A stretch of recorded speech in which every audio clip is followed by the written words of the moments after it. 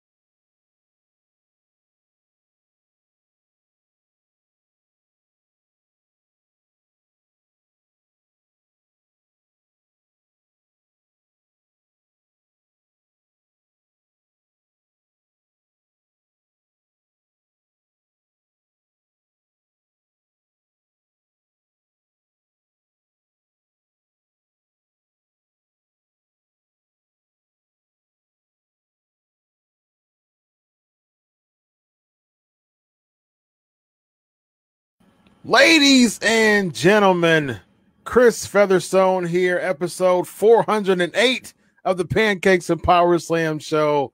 408 straight weeks of this show. Can you believe that? That is amazing. We are live and living color, getting funky like a monkey, if you will. I got one of I got a gem tonight for you all. I've said this before. You know, there's certain relationships that you build with some of the interviews that you have. You know, you have a wrestler journalist relationship with certain people, and sometimes they don't go past the interview. Sometimes that's as far as it goes, but not with this person. This person over the past, I don't know, but I think I first interviewed him like 4 years ago, maybe like 2016 or something like that. And since then, man, we've been good buddies, and he's been through a lot, and he's been through ups and downs, and he's really in a good space right now. And I'm really, really excited to bring him back on the show. I'm actually trying to see when I had him on the show. I think it was 2016, if I'm not mistaken. September the 8th, 2015. Wow. That is... yeah, September of 2015. That was the last time I had him on the show. That's crazy. That's been too long. So it's been, it's been 4.5 years just about. So, wow. So I'm glad to have him back. So over the past 4.5 years, man, we've kept in touch. We encourage each other a lot, man. He's just a really solid dude. So I really appreciate him just from a personal level, even away from being from a professional level. So without a further ado, he is my guy, Rico Constantino. How are you today, sir? Oh, I'm a lot better. I'm doing great. Living in Las Vegas still, and I'm healthy. Yes. And you're right. It was September 2015, and that's right before I took ill. And for the next 3 years, it didn't look good. Mm-hmm. Yeah, share your story from then, because there was a GoFundMe that I started, and Yes. that helped you a lot with the medical bills and things like that. It was a Yes, it did. really tough journey for you. Yeah, between you, Kenny Bolin, and Cauliflower Alley, it Mm-hmm. saved me from losing my house. Wow. So I was a police officer, and Mm-hmm. I was getting symptoms all the way through 2015. My arms were going numb, my legs were going numb. I was getting spasms, hard to breathe. My workouts were declining, but I would just kept overlooking it, just going, okay, no, I'm getting older. I'm going through that phase. I can work through it. I can work through it. And I kept doing it until January 23rd of 2016. And I didn't know it at the time. I thought I had the flu really bad, bronchitis. And I was in bed for 3 days. And I went to the emergency room, local hospital, and they x-rayed me. I gave them my symptoms. And they said, well, we can't find nothing, but we can give you pain pills. I said, yes, I'm in pain, but I want to breathe. It's not just I'm in pain. I want to be able to breathe. Yeah. And they said, well, we can't find anything. So they sent me home, and I laid in bed another 9 days. And then I went to my doctor, and she heard me cough. She sent me immediately for a CAT scan, and they found 2 blood clots, one in each lung. And it almost killed me. Wow. And from that day, I ran through all my sick leave, my annual leave, my catastrophic leave, all the way through to December, and I had to medically retire from law enforcement because I couldn't go on. I couldn't do the job functions, and I laid in bed for 3 years, 20 hours a day, and like I said, a long laundry list of medical conditions: post-concussion syndrome, vertigo, tinnitus. My blood pressure was 180 over 110. My pulse was anywhere between 95 and 115, and I started gaining weight. And I ballooned up to 272 pounds. My cholesterol level was 252. I had sleep apnea. I stopped breathing anywhere between 15 to 18 times a night. Had to have a CPAP machine. So that went on for 3 years until a good friend of mine who I worked with after I retired from WWE and was going through a police academy, he contacted me and said, hey, what's going on? I said, I was sick. He said, not you. I said, yeah. And he said, we need to talk. Come to find out, he's a vegan. He was on juice therapy. He talked about the Gerson therapy. I watched 5 different documentaries about the 4th of January. And on the 9th of January, I decided that's it. I'm going vegan. I'm doing this juice cleanse, and I'm getting on something called the Gerson therapy. So 3 years, 15 prescriptions, 3 different shot therapies. Doctors couldn't fix me. In 3 months of doing this, I dropped 68 pounds in 60 days. Wow. I had my blood tested from January, where I told you what it was, to April. My cholesterol went from 252 to 104. Wow. Blood clots were gone. The ringing in my ears stopped. My blood pressure went down. It's like 116 over 74 now. My pulse is anywhere between 59 and 70. I don't wear the CPAP machine anymore. I sleep. I'm 204 pounds. My waist was 45. Now it's 32. I'm fitting in my old jeans. Wow. Back when I was a wrestler, 32-inch jeans. I'm back to work. I started work July 5th, and I'm working my way back. Wow, man. And it's amazing, and I praise God for that. God put Scott back in my path. We met, and I thought God was finished with me. I thought, okay, I'm done. I'm going to go home. And I came to terms with that because of such a blessed life that I have had, that God has allowed me to live. I mean, you've seen the Wikipedia pages, but I'm like jack of all trades, master of none, you can say. I'm kind of like the epitome of that, with all the careers: American Gladiators, played Batman in the stunt show, Power Team, WWE. I went to France, competed in their type of gladiator show, and police officer, bodyguard. I thought, okay, that's enough. For me to ask for any more time on this planet would be greedy and selfish. So I just had the attitude, okay, Lord, when you're ready, take me home. And the way I looked at it for the 2 years was, if I woke up, I took my medicine. If I didn't, hopefully I'd be sitting right in front of Jesus. So, wow. Yeah. And then Scott came, and I started getting better and better. And I just said, well, I guess you're not done with me, God. I guess there's something for me to do here on this planet still. So, wow. I'm just letting the Lord lead me. He's opening doors again. He's opening a lot of doors. So yeah, man, that's amazing. Wow. That's inspirational. You know what, Chris? I'll tell you this. I know we're going to talk about it. I videoed myself daily. I weighed myself every week. I took pictures every week. I have all this raw footage to show people actually what I did. Don't just take my word for it. I did a daily thing. I have all this footage. I have nobody to put it together. I was going to put it on YouTube and just give it for free and show people, listen, this is the way I healed my body so my body could heal me. Wow. And I wish I could find somebody to put all this footage together so I could just show it to the world. Wow. That's amazing, man. Yeah. You got a lot of support from my fans of the show too. So, just let me know, man. I think you should definitely YouTube it. I think that would be a good platform. If anybody out there, anybody that wants to put the footage together, I mean, I'm not doing it for money.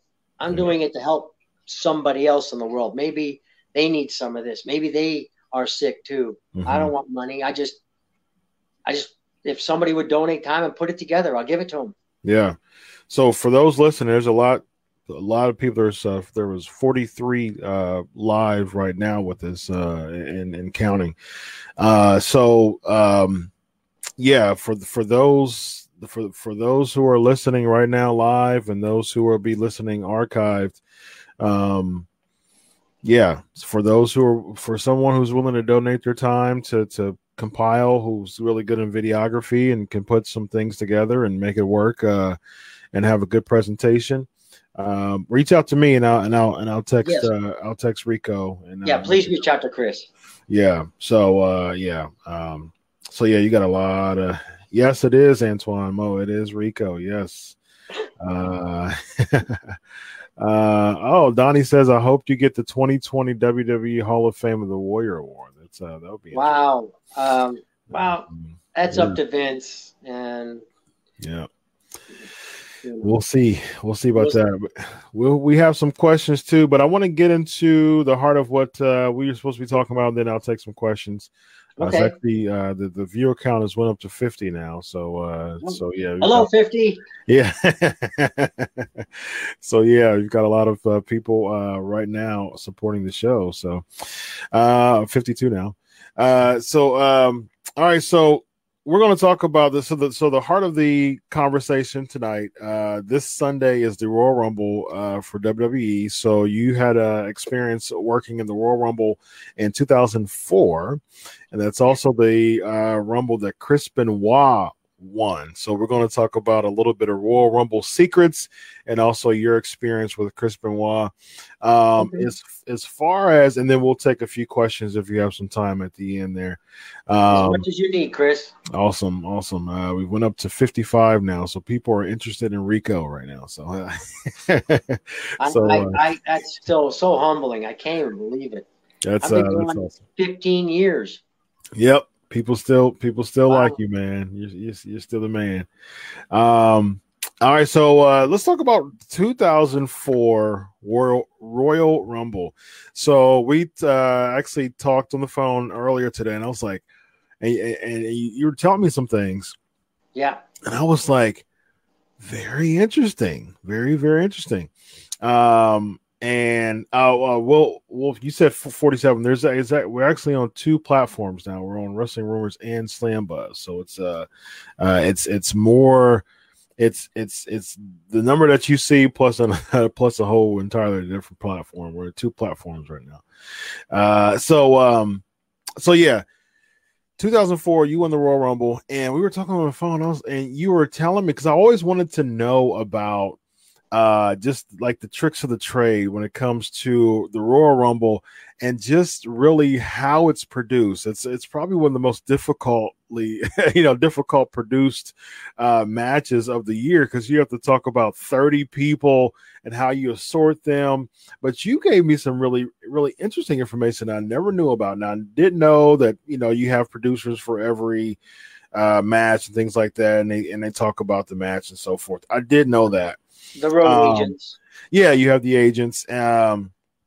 But what I didn't know was something you shared with me earlier, was basically there is kind of a rhyme or reason for how everyone's eliminated. And, yes. and you shared how, you were eliminated. You stayed a little bit over a minute in the 2004 Royal Rumble. You were eliminated by Randy Orton that year. So go a little bit. So share with the live crowd as far as just the backstage meeting, I call it the Royal Rumble secrets. Just how does it look backstage? Is everybody assorted together? And how does the agent talk to the people? And then you also share with me the person who, so basically you knew who was going to eliminate you, and then you guys talked as far as how the spot goes, and go a little bit more into that. I thought it was really cool. Well, first, they have the production meeting with Vince and all the agents, and they set up the show and stuff like that. And they've already picked the 30 people, and you have your main players. You work backwards from the winner back, and you have your main characters, the superstars, and you have the people that are main players. Some feuds, they do the heel face thing, and then you have your, I guess, background or your spice. We were like just a flavor. We were just the add-ins. And I was one of just the add-ins. And agent gets down there. I don't know if it was Arn or Patterson, but after the meeting, we all gather in the arena around the ring. We're all on one section, and they're talking about, what's going to happen and what's going on. Lost you there? Oh, there you are. So, the main players get all their spots and stuff like that. And then they just stuff the people in certain spots. And they say, okay, well, you're going to come in you're going to be number 16. You're going to go in there, and Orton's going to eliminate you. And this is how he's going to eliminate you. So now you already got who and how. So you're going to go in there. Now you have to make, you don't want any contact with Orton prior to that, because then you're going to be fighting, and you get how much time you're going to be in there. A minute, minute and a half, 2 minutes. Some people longer. Some people eliminate other people, but it has to fall into place. And I kind of got my training when I did the Billy and Chuck wedding. I mean, that was a whole 4 or 5 page segment, and everything that happened in the wedding went off of cues. And that's the same thing the Rumble does. Goes off of cues and spots and stuff like that. When this spot happens, they're in the gorilla box. Vince is up there. Okay, go. Bing, here goes this one. Okay, this is that one. The ref has a thing in the ear, and they're shouting to the ref to tell, okay, he eliminates him. Go tell him. Go tell them. In case people forget. It's 30 people. It's a constant. Everything's constantly in motion. You just can't stop. Yeah. So, that's really interesting. Man, here I come. You look so good to me, and I go running in. So I get in there as I'm running. I look where Orton is, and then I go the opposite side. And I can't remember what I did. If I did the jumping Itsuguri or the step over, look at my ass, butt kick.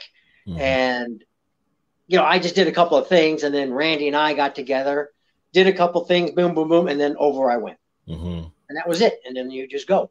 Wow. That is really interesting stuff. A lot of people are like, "Wow, I didn't know that. I didn't know it was produced like that." That sounds simple, but you've also got to think of everybody else's spot before you, and then after you, and you always got to think of all of a sudden if somebody messes up, or somebody gets injured, gets hurt the hard way. You got to think on the fly. Make up for it. Listen, what if Randy got hurt? What if he hit his head, got knocked out or something? Who's going to eliminate me? But I have to be gone. I wonder if he was what if he was with someone else at the minute and he's mark? Missing the spot. I can't go up there and go, Hey, Right. you're supposed to eliminate me. Right. You know, Right. leave Edge alone. What are you doing? Slap him in the face. You know, and back then I should have kissed him. I don't know. Yeah, that is so funny, man. I Yeah. really interesting way that it's produced. I so funny as many years as I've been a journalist, and as much as I wanted to find that out, how does that even work? I think you shared it greatly. I think people other than myself, or as we see in the chat, it's like, I didn't even know that. That's really cool. A lot goes into it. Yeah. Cool. And it depends on, like I said, each person doing their part. All the little parts add up to the big part. Yeah, absolutely. So, yeah, absolutely. And that was 2004, so that was only a couple of years into Orton's run. I think he's First was Brock on Raw, then I came out on SmackDown, and then slowly and surely everybody else came out.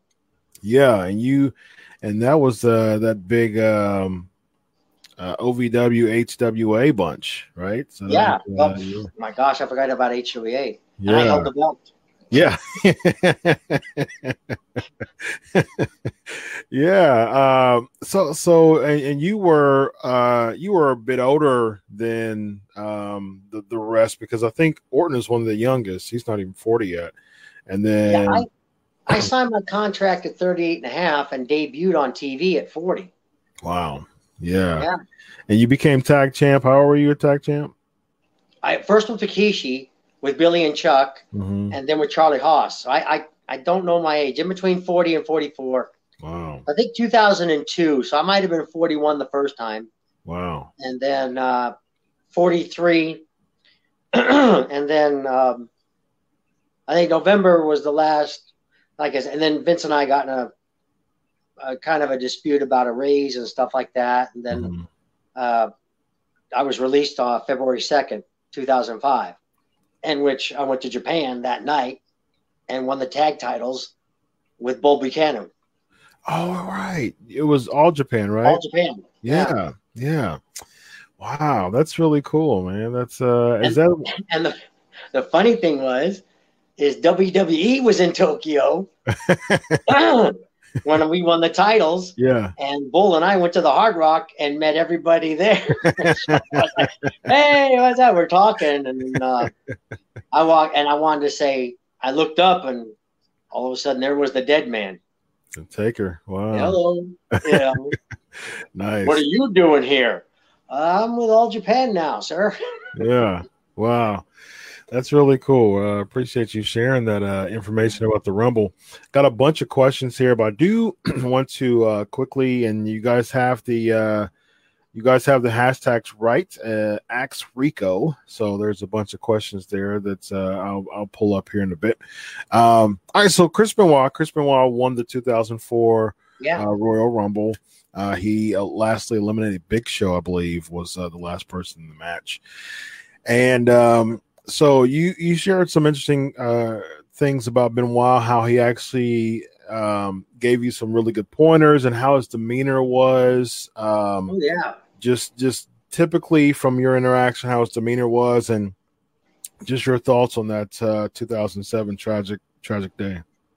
Well, the 2007, that I didn't know that person. The Chris Benoit I knew was kind, generous, genuine, a professional, consummate professional.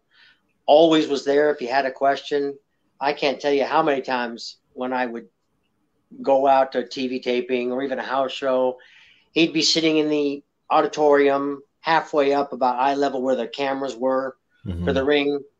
And I would think of stuff, and me still being new and green in the business, I would think of stuff, and I would think it would be great, and it would be a not so great. So I'd always talk to Chris Benoit, Chris Jericho, Fit Finley. I mean, these were Pat Patterson. These are the people I went to when I really wanted, a straight answer. Yeah. And I would always, this is how I picture Benoit. He'd always be sitting in the audience chewing on coffee straws. he would always chew on coffee stirrers. And he'd get 2 or 3 at a time. And he'd be thinking about stuff. And Chris, can I bother you a second? Yeah. I got this idea about this, and that. And you could tell when I was looking at him that he was really thinking and analyzing what I said and where to put it in a match. And that's what I meant by genuine. I never got the impression of, yeah, okay, Rico, yeah.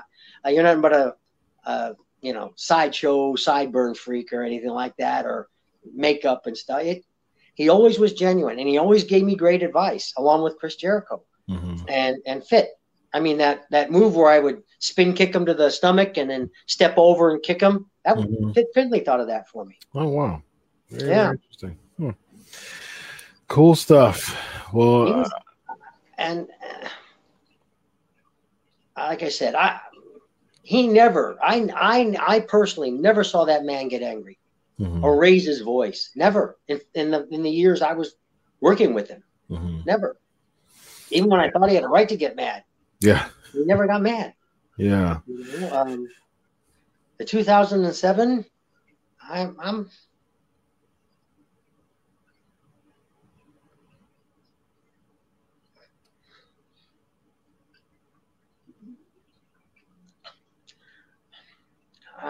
really hurt about that. That's the way this man's career ended. Yeah.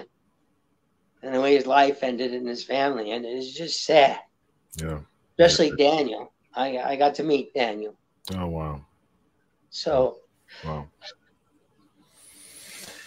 Well, it's tough, man. It's really tough, especially since, especially the people who've actually had relationship with Chris, like yourself, and like you said, his son Daniel and his wife Nancy. And it's really tough to really, I mean, that's just a mark that'll never go away. Simple as that. I mean, I wasn't as close as Chris Jericho was, or most of his friends. Yeah. Just, Chavo. It's sad. It is. It's sad. Yep, that it is. I appreciate you sharing your experience with Chris. Let's get some questions for Rico Constantino, former WWE Tag Team Champion. Hey, Elvis, Chris, what's can up? I say something quick? Yeah, absolutely. This is my granddaughter. Hey, what's your granddaughter's name? Tell her. Destiny. That's a very. I delivered her while I was on duty as a cop. Wow, really cool. My daughter had a C-section, and I went in on my lunch break and pulled her out, cut the cord, washed her off, 10 fingers, 10 toes, went right back to work. Wow. Wow. Took all really of cool. 40 minutes. Destiny's tired. Destiny's tired. It's West Coast time. It's only 8:30 your time. So she's about to go to bed. She got to go to school. All right. Good night, Destiny. Let's see. Let's start with Elvis. What do you miss the most about WWE? The fans. I miss the fans. Yeah. I miss entertaining them. I miss making them yell, Rico sucks. And I miss making them laugh when I used to smack people on the butt and ride them like a horse. That's what I miss. I miss the fans. Yeah, definitely. Robbie's asking, first off, congrats on the health. You were known for the mutton chops. What was that something you had for your character, or was it a company thing? Mutton chops. Actually, when I was in the dark matches, when they called me up, because they were going to cut me, when they called me, I was doing dark matches in the house shows, and Raven came up to me. And because one day I'd be a heel, other day I'd be a face, I'd be a heel, a face. I was doing them both on the road. And Raven says, what do you like being, a heel or a face? I said, I love being a heel. He says, you got to do something about your face. I said, what? He goes, you're too pretty. He says, grow some sideburns or something. I said, okay. Well, I started to grow them, and that's right when I got called up. It's a funny thing. But he wanted me to grow like the honky-tonk sideburns or the rock sideburns. And I was like, they already did that, so I didn't want to follow. So I grew the Wolverine type sideburns. Yeah. And, and he won't take credit for it. But he's the one that gave me the idea about the mutton chops. Nice. Scott did. Raven was instrumental in you becoming WWE Tag Team Champion because of your popularity. So you also shared something about Pat Patterson earlier to me about how he was instrumental in you having that tag run. Share that a little bit. Yeah. Well, when Billy, after the wedding, and then I did 3-minute warning with rest in peace to Rosie and Jamal, and they disbanded 3-minute warning, and then they approached me to do the Adrian Street character.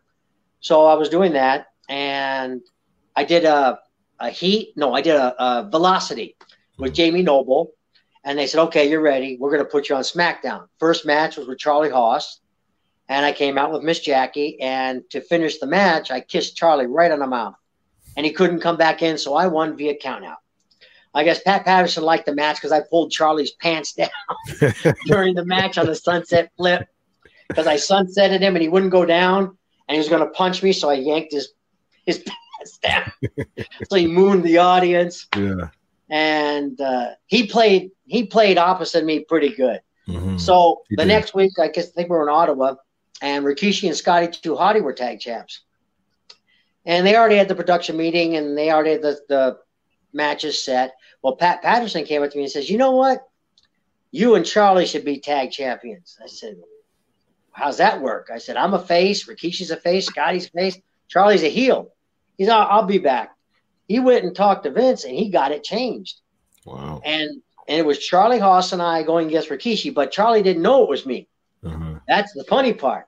So Charlie, I guess, when he was the world's greatest tag team with Shelton, well, he was up to shoot for the tag titles in the storyline. So he goes out there to take on Rikishi and Scotty with a mystery partner. And Schimmel's announcing, and Charlie's mystery partner is, and Charlie's waiting, he's doing his stuff, and all of a sudden my music hits. And I just kissed him the week before. Mm-hmm. Well, he's flipping out. No. Well, we do the match, and Rikishi did very well, and Pat putting it together where it worked. And Charlie and I ended up being tag titles. And then there you had the threesome, where it was Jackie loves me, I like Charlie, Charlie likes Jackie. Uh-huh. Oh, yeah, that worked for a while. Yeah. And you never knew what was going to happen. Like Charlie was always, oh my God, Rico, with the padding, come on, get serious. Charlie was always, get serious. And I'm always flaunting around, as you could tell in the matches. I'd smack Charlie on the butt, or I'd go to tag out and I'd put my hand up like that, and he would go to tag my hand, I'd move it, and he would go like this. Yeah. Point at it, just little innuendos and stuff like that to loosen him up. Yeah. Wow. Very interesting. So, yeah, that's really cool. Really interesting way that, again, an interesting backstage story that, Pat Patterson was pulled for you to become tag champ. Yeah. Cole is asking, who was the toughest American gladiator? Gemini. Oh, he was tough. Yeah. He was big, but he wasn't the biggest. Thunder was the biggest. Mm-hmm. But I'm talking about all around athlete was Gemini. He used to play for the Pats. Mm. He used to play for the New England Patriots. Football player? Nice. Yeah, football player. Robert, what is a memory I guess that you have from WWE? Man, they're all memories. My gosh. Just having a shot. That Vince gives me a shot at 38 and a half years old. Yeah. To be a member of the family and be part of the WWE universe. Yeah. That's a memory. Stone Cold stunning me in Louisville before I got called up. Wrestling Ric Flair. Kane. Just being a part of the family. That's my memory. Yeah, that's awesome. Elvis, what do you miss the most about Jamal and Rosie? They were characters. Mm-hmm. They came from a long family and they had a lot of knowledge. They helped me be better, as Billy Gunn did. When I first got there, I was a wrestler and barely that. So when I debut on TV, I'm a manager. Yeah. what do I know about managing? I talked about, I said, Billy, what do I do? He goes, don't worry, kid, I got you. Just do what I tell you. And I did. And then I became a manager. Yeah. And that was Billy. I give Billy Gunn credit for that. Yeah, you fit very well as a manager. I think it was a really good move. Yeah. Cole, did anybody suspect that Cena would become a megastar in OVW? I guess would become a WWE megastar while he's in OVW. I don't know. When they brought John in, he had just done one of these TV shows where you hunt people down. I forgot the name of it. And he came in. I was Rico. I went from Rico the American Gladiator face to when after I got my quad torn, I came back as a heel with Bolin Services, and I brought John Cena. Well, that's the storyline. Cena came in, and he came in as my prototype. Mm-hmm. So I was the role model, and I was telling the people of Louisville, this is how you need to be, like my prototype. I'm your role model, and which got the heat like you wouldn't believe. So. But Cena had it when we were there. Promo, I mean, my gosh, didn't have to tell him how to do a promo. Between him and Bolin, we all three had our area, and we got along great. I mean, each of us knew what we wanted to do. I mean, John, he'd go, all I want to do is kick, stomp, and punch. I'll tag you in for the fancy stuff. A lot of people would say that he did that throughout the rest of his career too, for the most part. If it works, but he got 16 title reigns though, so he's one of the most popular in WWE history. So obviously something worked. Yeah. Jamie's, I got a few more for you. Jamie's asking, did you go back to the police? Did you go back to police work, and how did the boys in the locker room to the Who, Chuck, and Billy gimmick? So. I guess react to that. How do the boys react to it?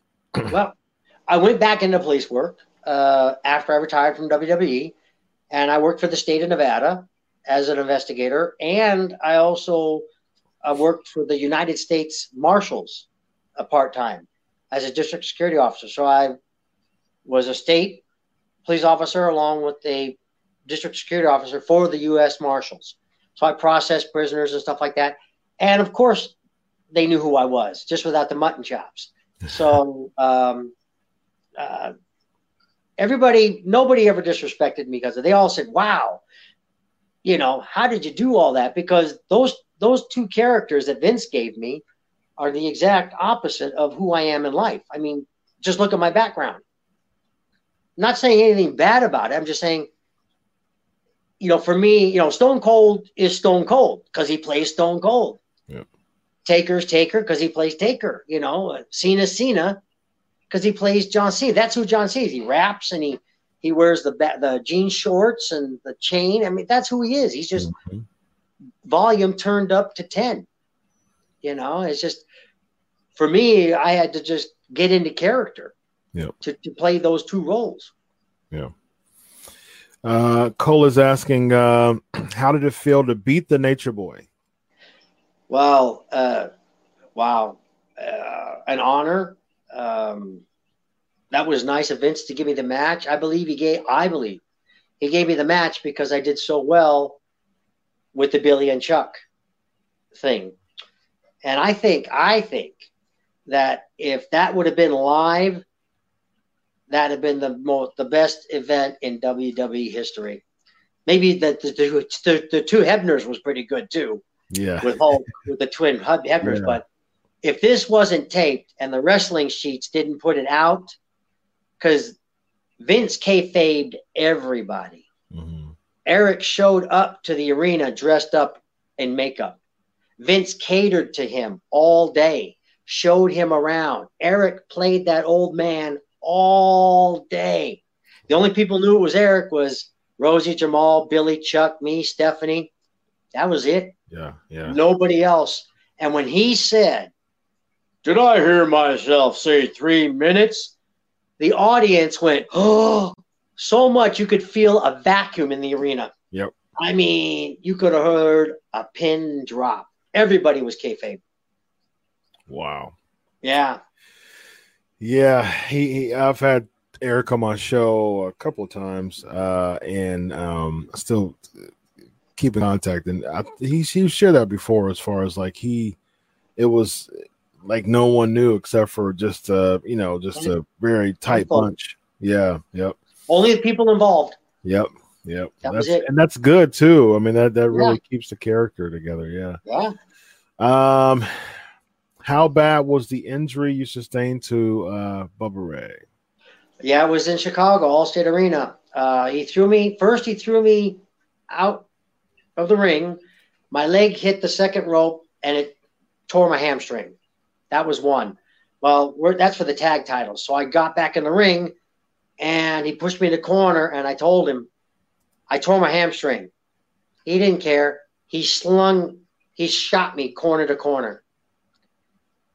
And I'm trying to work on this, and my hamstring is torn.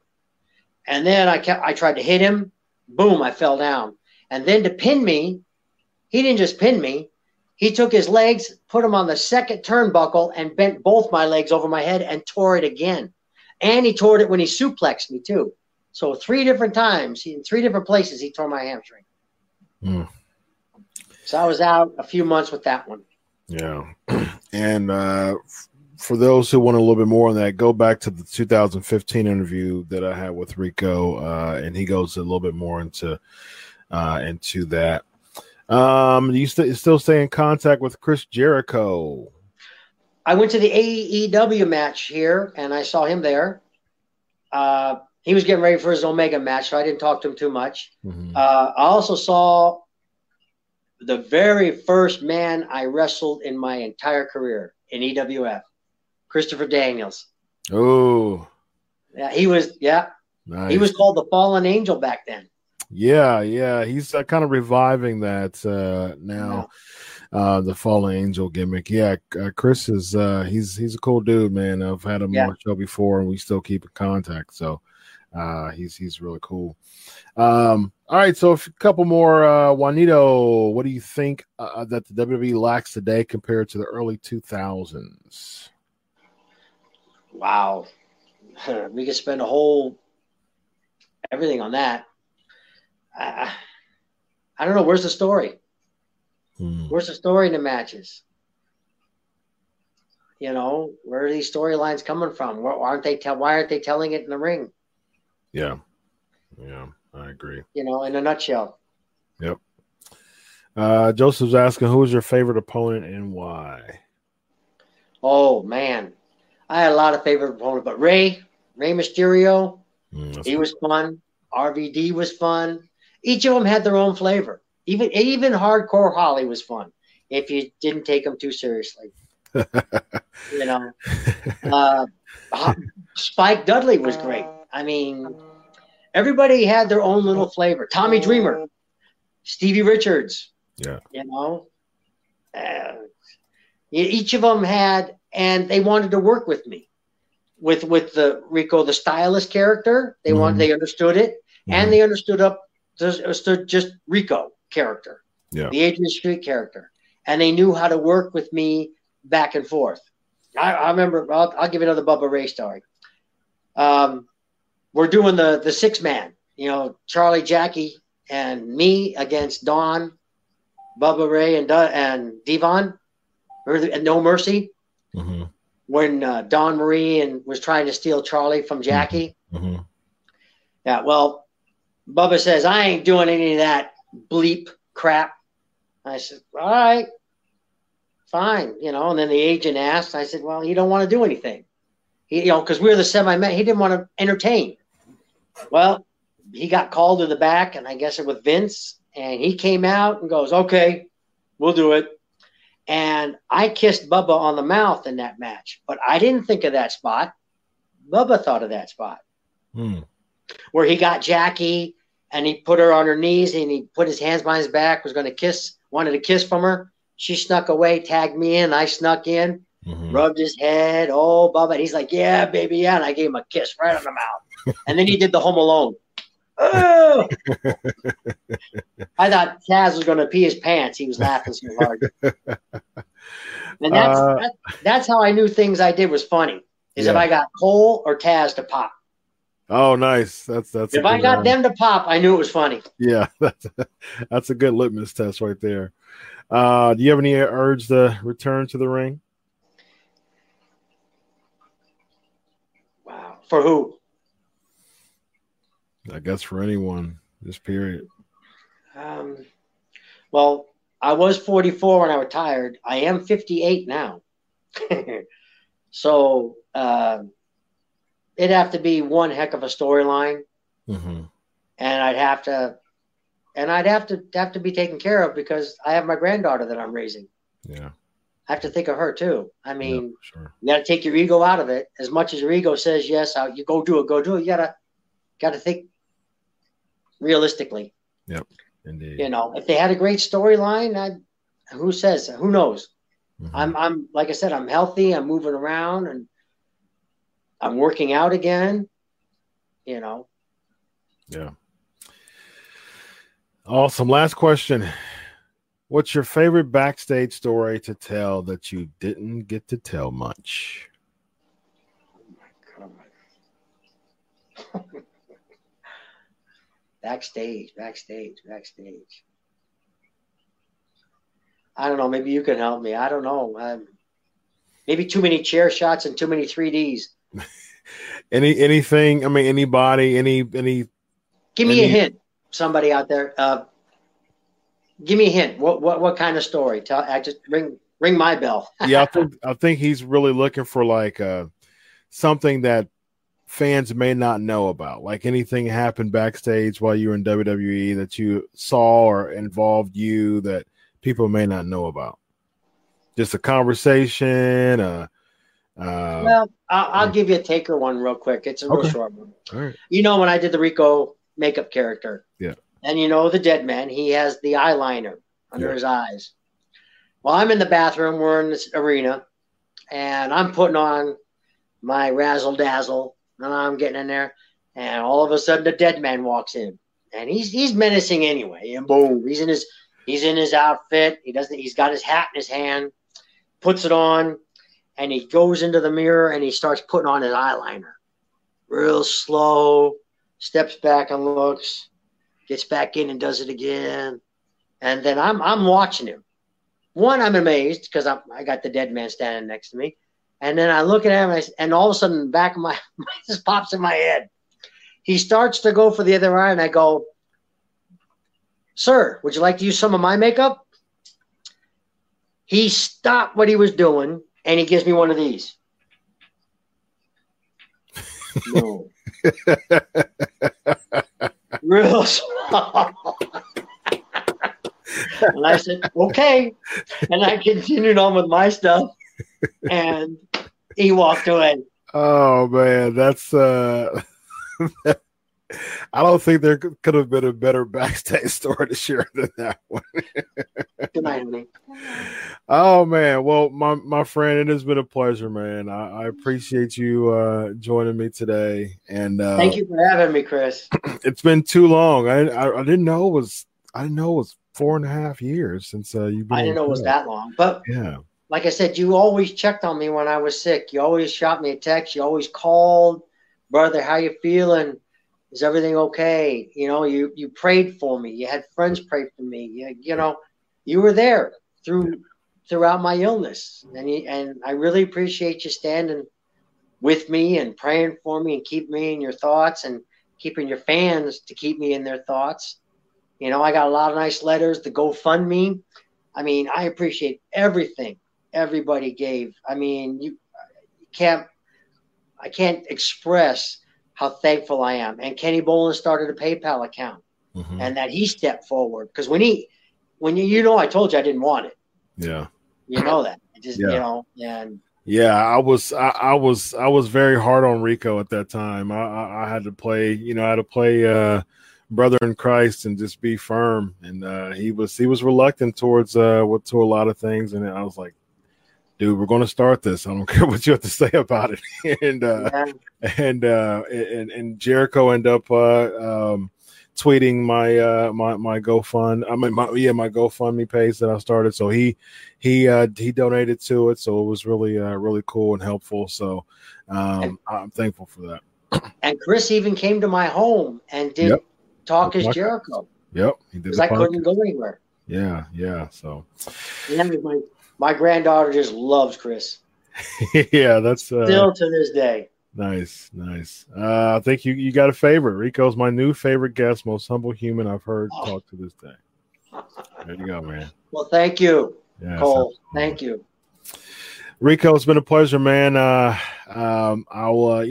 keep in touch, man. You know how it is, man. We'll chat soon. Please. All right, and friend. if anybody can help with the footage and get it together and maybe help somebody else in this world. Yeah. Somebody else might be going through something and they need the Lord and they need ways to get better. Yes, indeed. Absolutely. Yep. Talk to you soon, my friend. All righty. Have a good night. Bye-bye. Thank you. All right, my guy, Rico Constantino. Big, huge thanks for coming on the show tonight. That was absolutely awesome. And it's great to have him back on the show. Again, I did not know it was that long that he hasn't been on the show, but I'm definitely happy to bring him that he was on tonight. It was absolutely incredible. All right, so my guy Evan, he let's see, he just sent me a message. Let's see, trying to bring my guy Evan Tech Proud on. Before I do that, I actually have, guys, guess what? After 408 episodes, I finally created an intro video. Can you believe that? So I am going to play the intro video, and oh man, y'all joking about the Titans. Thanks, Joseph. Appreciate it, man. Appreciate you coming through. Joseph, looks like it is a Joseph, looks like you're a newcomer to the PNP Nation. So everybody welcome Joseph to the show. Okay, we're good with Evan now. Okay, good stuff. Evan Tech Proud, how you doing tonight, sir? Doing all right, man. Got a little cough, but I'm here. Awesome. Blah, blah, blah. Awesome. It's a little rough, but I'm here. PNP Nation. So randomly start coughing a little bit.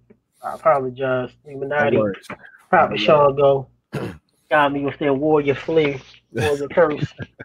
We got some new people to the PNP Nation. Let's see. Let's give some people some love here. We got some newcomers to the PNP Nation. Welcome. Let's see. Oh, wait. I'm gonna play my intro video too, for you to see too. Thank you.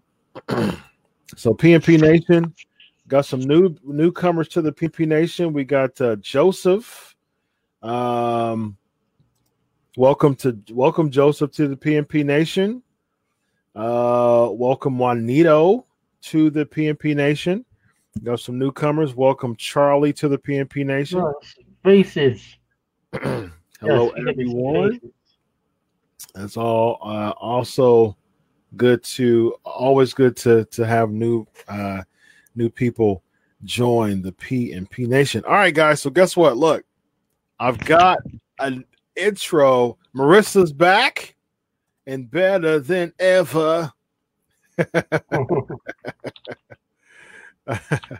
Welcome, Marissa. Welcome, Jonathan, to the PNP Nation. Got some newcomers. Good stuff, guys. Got some newcomers to the PNP Nation tonight. All right, so after 408 episodes, it will be 8 years in April, the first Tuesday in April, 8 years. I finally got the time to 8. That's right.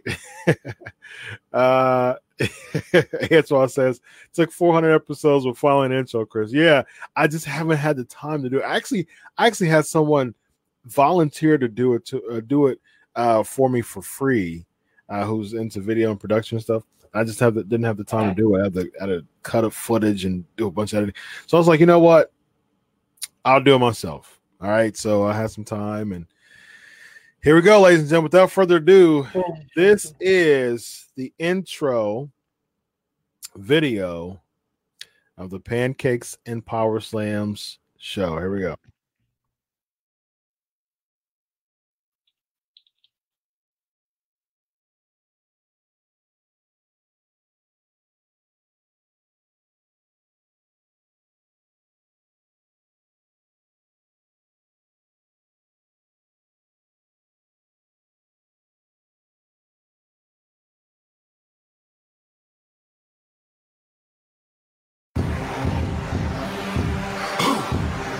Yeah. You already know what time it is. It's that official time.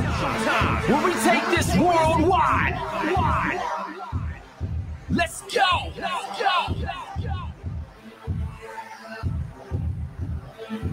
Listen. So now it's time to turn it up. Surf the radio waves as we begin to burn it up. We all up in your area like landscape, definitely bringing you the pancakes. It's a mandate that you tune in. It's time to move out so we can move in and recognize that this is no illusion. I'm here to clear the air so that there is no confusion. It all started off in the book of Genesis when Jacob was wrestling with who he thought was his nemesis. And when the man saw he couldn't overpower him, he touched his hip but he really couldn't devour him. And from that point, then we hear a name change, rearrange the game, so now we gotta change lanes. So I'm here to let you know it's time to listen to the Pancake and Power Slam show. Let's go. Turn it up. It's the Pancake and Power Slam. Turn it up. It's the Pancake and Power Slam. Turn it up. It's the Pancake and Power Slam show. Turn it up. It's the Pancake and Power Slam. Turn it up. It's the Pancake and Power Slam. Turn it up. It's the Pancake and Power Slam show. Turn it up.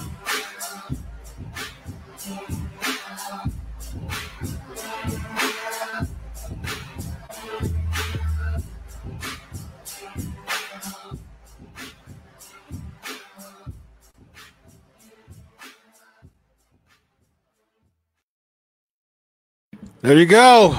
There is the intro. That was great. The wheel. It was great. Yeah. After 408 episodes, there is the intro video of the Pancakes and Power Slam show. It was great. Absolutely. It's great to see the evolution. That's right. Of your hair. Yeah. Slicked back, then it was fluffy, then it was pinned up, and then it was had like one dread down your face, and it's everywhere, man. It's everywhere. It's up. Yeah. It's Evolution. down. It's everywhere. Lexi is in the building. Lexi Express in the building. What's going on, Lexi? What you call it? The wrench. What's it called? The wrench club. The wrench mob. Wrench mob. There you go. Yeah, the wrench mob. Speaking of which, whatever happened? Just to be random. Now, me and I growing up, everyone knows with us with the goat and Sting. So growing up, you was either a Hulkamaniac or a Stinger. Bret Hart didn't really have, a fan base name. But whatever happened to like the Chain Gang and the Edge Heads and what was it, Captain Charisma's people? We had all the fan clubs. What happened to those? Creatures of the Night, Jeff Hardy. Creatures, yeah. Of the night. Lexi, did you see the intro video? I'll play it again for you if you need to look at it. Cool, thank you. Anton, what's up? Me and shout out to Joe. We all friends. So, yeah. Lexi, let me know if you saw the intro video. I mean, Lexi's she's a part of the wrench mob. She's been a PNP. OG. Yeah, she's at OG. Lexi's OG at OG. PNP. Yeah. So let me know if you saw it, Lexi. If you did not see it, I'll play it again real quick before we go into the headlines. So, give me the update on that, man. So I'm glad you all liked the intro. And it's crazy that 408 episodes. Yeah, Lexi, let me know. I see it says you're looking for you did love it. Okay, great. Awesome. Yeah, I do. I do. I got a video for headlines too. And I got a video for the week too. So great. Yeah. What about I do it for you? You got video for that? No, I should. That would be interesting. I'll do it for you. All right. So without further ado, actually, you know what? I'm actually in the flavor of the week. I think Mike. I think he suggested best Intercontinental Mania matches of all time. I want to save that, and I'm going to do what I do a lot. This is the last show before the Royal Rumble. So come flavor of the week, I'm going to do what I do yearly, which is I have every name in a hat. Brian's asking if I'm doing anything for my anniversary show. Most likely bring in a big interview. Yeah, 8 years. Wow, that's crazy. 8 years. Want to try to see it again? I mean, three's the charm, man. Yeah. So yeah, like I do every year with the Royal Rumble, I have a list of people's names in a basket. So what I do is I actually draw names, and the name that I draw is the name that is eliminated. So I'm doing like a backwards Royal Rumble. So I'll have all the names on there, and I'll eliminate the people who I'll draw. The last name that is actually in the basket is the predicted winner of the Royal Rumble match. Now, of course, there's not 30 people in there. There's not 30 names in there yet, but we'll just go with it because there should never be 30. There should never be 30 people locked in for the Royal Rumble. One of the best parts of the Royal Rumble is that there's actually surprises. So yeah. That's that. Yeah, you should never have 30 people locked in the Royal Rumble. It was bad. I think I texted you yesterday. What I don't know if I was watching Raw. I think I was watching a little bit of it. And I was like, you know what? I totally forgot Sethy Boy. Seth Rollins won the Rumble last year. He did, unfortunately. Keep talking. I dropped my basket, so keep talking. Everybody know why Chris is getting that together. Out the fees boxes, I told the Great Pain Feed Nation, I'll be taking articles from my basement. I got stuff from all the way from the 70s up until now. Look at this. Team Extreme. Remember this? Oh, it's a Blockbuster video. Right there. Man, everybody look different. Everybody done gained weight. Jeff and Matt. Some of them lost. Christian. Bubba looks great. Leader still looks the same. Yeah, that's a good thing to do. Keep sharing your library there. Yeah. While I get this together before we get to the headline. So if you have any other thing in your library you want to share, go for it. Then let me know too. Also, number 2, I have, this is way back in the day, Action Zone. First of all, look at the Undertaker and Vader. God rest Leon White. He was a good friend of mine. Leon White and Vader. And then in the back, you see young Stone Cold Steve Austin, Vader, and I can't make out who that is. Down below. Nigga, Ahmed Johnson versus Vader. What a high flying match that is. Savio Vega versus Stone Cold. Ahmed Johnson was on this a lot. Wildman, Mark Merrill. Oh my heart, British Bulldog. Great stuff. Also, T, you remember this? Any video game fans? If you remember, back in the day, you got these VHS tapes. It was video cassettes then. And when you got it, Todd Pettengill actually gave you one of them cheat codes for WrestleMania the arcade game. So definitely great stuff. What's going on, Mike? Good to see you safe in Vegas. And Anton, yeah, you say DVD. So another thing I have too, me and Chris joke about the ingenious creation is the Survivor Series. The first one. Triple H, Jericho, Kane, Booker T. He always said that funny. Look, RVD, we already know his stuff kind of gets censored, and HBK. Great pay-per-view, one of my favorites. And just to let you know this is legit because it actually said Survivor Series. So, good stuff. And Scott Steiner debuted. He debuted at the Survivor Series. Good thing. I could go all day with my stuff.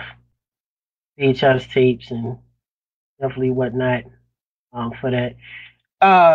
So I'm saying, with the Rumble coming up, guys, let PNP Nation let us know. Are you excited about the Rumble?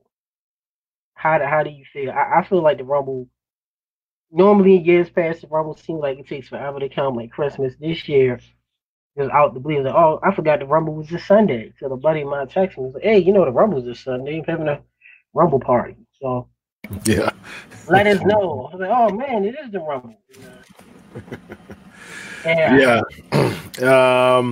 My son's birthday is on Sunday, so which one? Ian, my youngest son, my middle child. Ian. Yeah, so he turns 5. Ian turns 5 on Sunday, so we'll be having a birthday party throughout the afternoon for him, and I'll probably be catching the Rumble a bit later, probably an hour later. Usually starts at 7, so I'll probably catch it about an hour later after his party's over. So,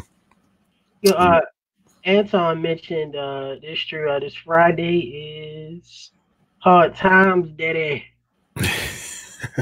Saturday is When Worlds Collide. Yes, that should be interesting. Yeah, that Sunday is the Rumble. So, man, we got every day of the week. Monday was Raw. Tuesday was today is Power. Tomorrow, of course, AEW NXT. Thursday, NXT UK. Friday Smash. So we literally, for this week, as we mentioned before, 7 days, every day of this week, wrestling. Yeah, a week of wrestling. We get tired of it. When I say enjoy your week of wrestling, I really mean it this time. I really mean it. Tired of it. Yep.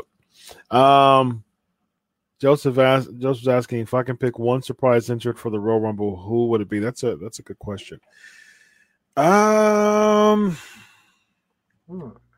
like the nostalgic ones. I like just the ones who won't win, but it's just fun. It's just I got fun one. to see.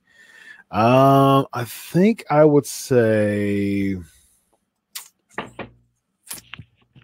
I got one. if he's up to it, I would say Jake Roberts because he's won. You want to play 21? And I got 22. I would say Jake Roberts just because he's wanted to do it for a long time. That was like his DDP yoga goal was to get to the Royal Rumble match.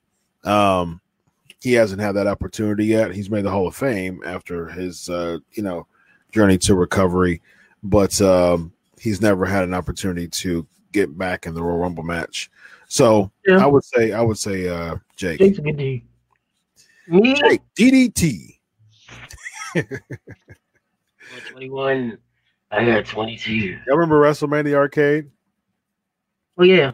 Was it the arcade? No. I thought it was WrestleFest. Yeah, that's what it was. Yeah. DDT. Yeah. Off the top rope. Remember the Road Warriors? That Hulk would be like this. It didn't Warrior. Mean Gene. That was great stuff, man. Yeah. My surprise entrance. Somebody said Disco Inferno. Cool. Wow. I should hit up Glenn and ask him. Okay. Darren, I hope I'm saying your name right. Parrish. Conan isn't in the best of health to do anything right now. So it would be good to see him. I would love to see my man Skinner, Steve Kern. He's gonna lose that reverse DDT, that dip, that old stuff. Yeah. The Beverly Brothers. I mean, come on, man. Bring back Jacob and Eli Blue. Please,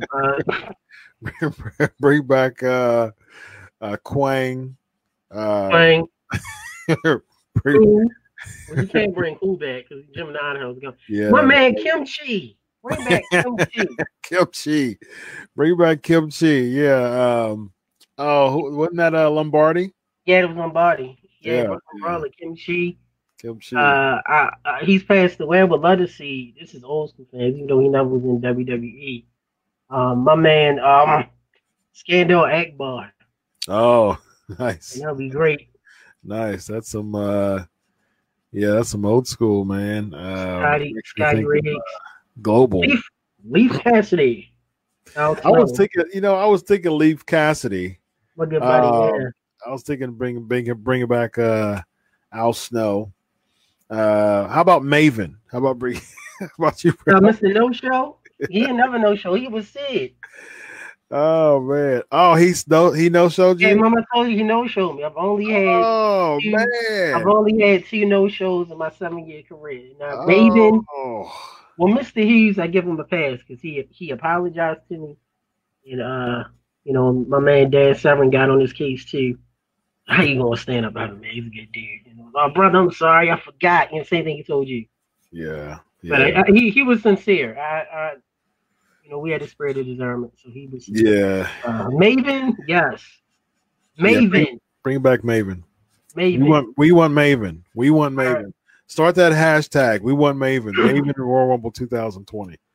We want Maven. So Boogeyman. Yeah.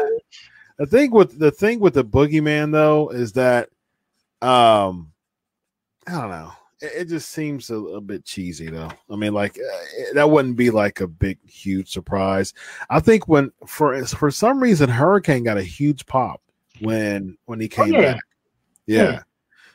So that was really, really cool. I got one. Southern Justice. Southern Justice. I do remember Southern Justice. I do remember Southern Justice. Let's see. All right, so man, I loved that Heyman and Truth segment last week. You know how I am, man. With Truth, I'm always a huge advocate for Truth, man. I think he just continues to be innovative. I thought that was absolutely hilarious, man. What I think of Lesnar being the Royal Rumble. Prayers for recovery for who? What happened? Yeah, let me see. Okay. Oh goodness. Okay, Greg. Oh man, Greg, yeah. My wife just went through emergency open heart surgery last month and is slowly recovering. To catch up on YouTube, but I missed the live show. Hope all is well with you. Yeah. First of all, Greg, thank you for coming. And dropping by despite your wife having open heart surgery. Right. That means a whole lot to us. And we definitely praying for Brandy's recovery. And we know that God is a healer, and we will petition to have his way in this situation. So definitely praying for you, Greg, and your wife. All right, so let's get to some headlines. So I don't think Lexi's seen this. Lexi sees the YouTube versions, but not the live version. So I just debuted this last week. So ladies and gentlemen, without further ado, headlines. Here we go.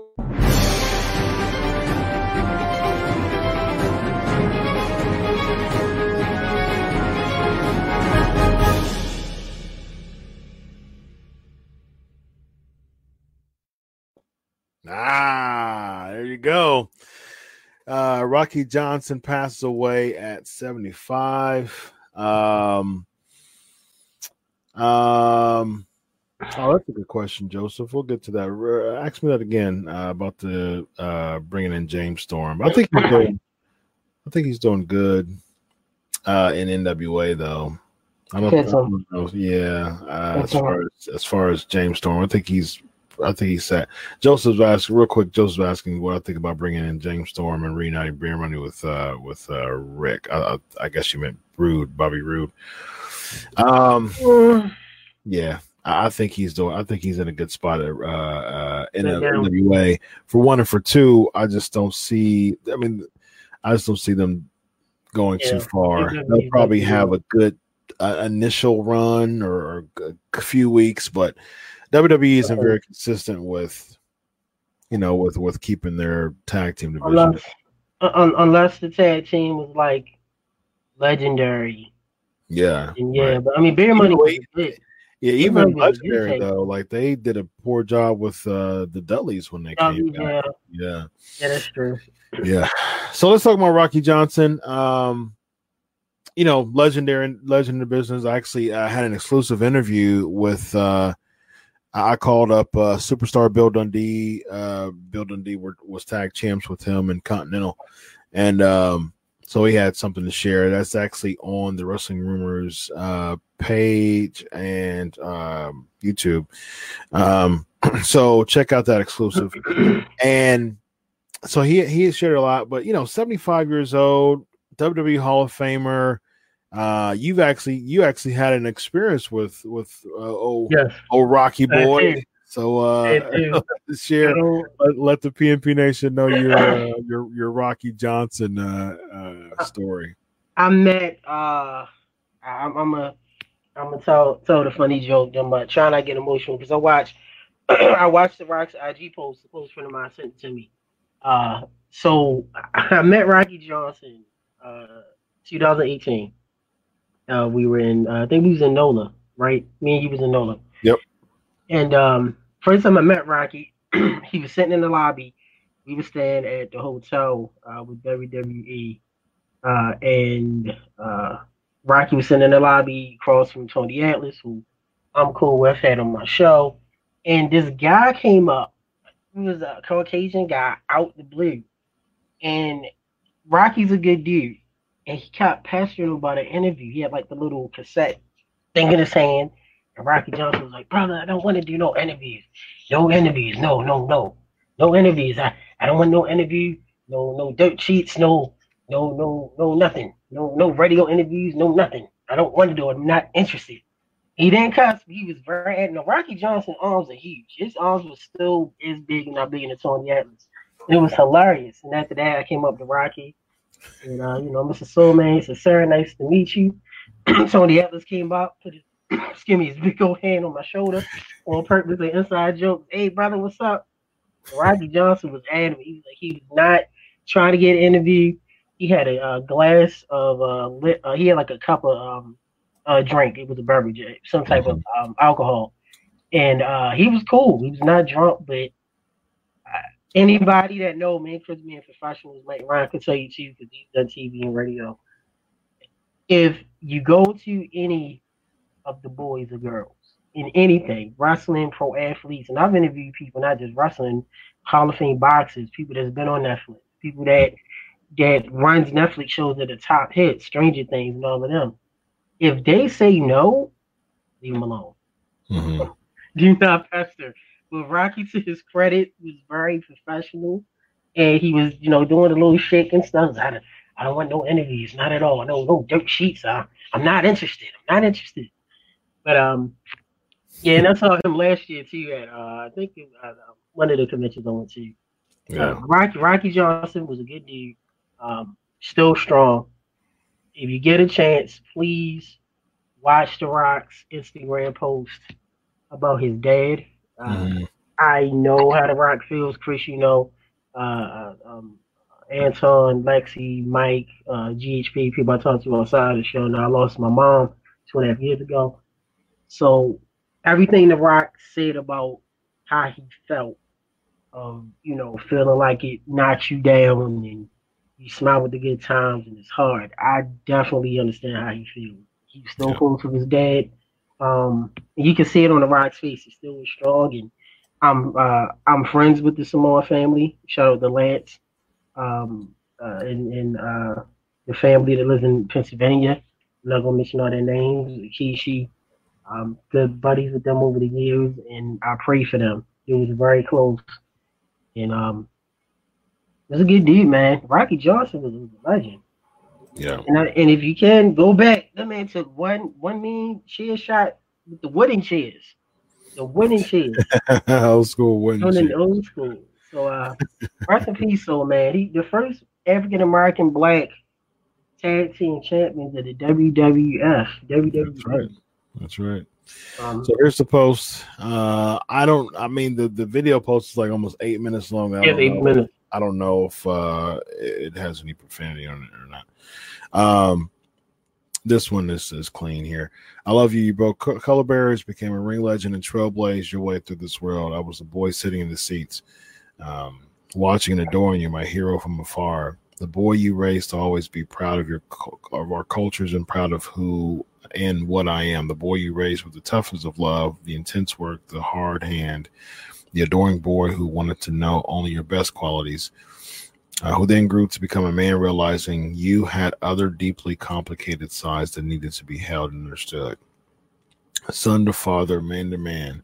That's when my adoration turned to respect and my empathy turned to gratitude. Grateful that you gave me life.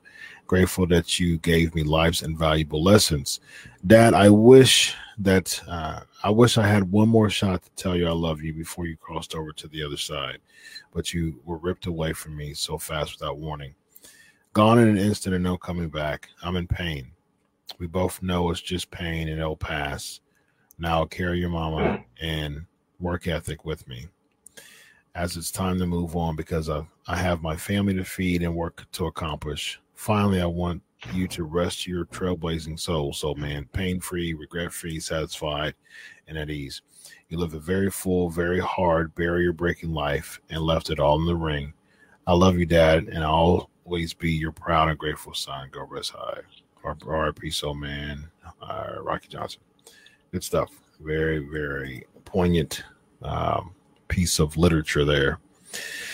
So yeah, 75 years old. It's always tough. I mean, no matter if you're 105, losing your father is tough. I mean, especially when you had a relationship with them. So yeah. So prayers go out to The Rock and Ada, and Ada's his ex-wife, and so the Maivia and Johnson family for WWE Hall of Famer Rocky Johnson. All right. Next one, we'll get to Ask Chris questions here in a bit. Edge denies WWE in-ring return rumors. So there's some stuff going around here. Yeah. People saying that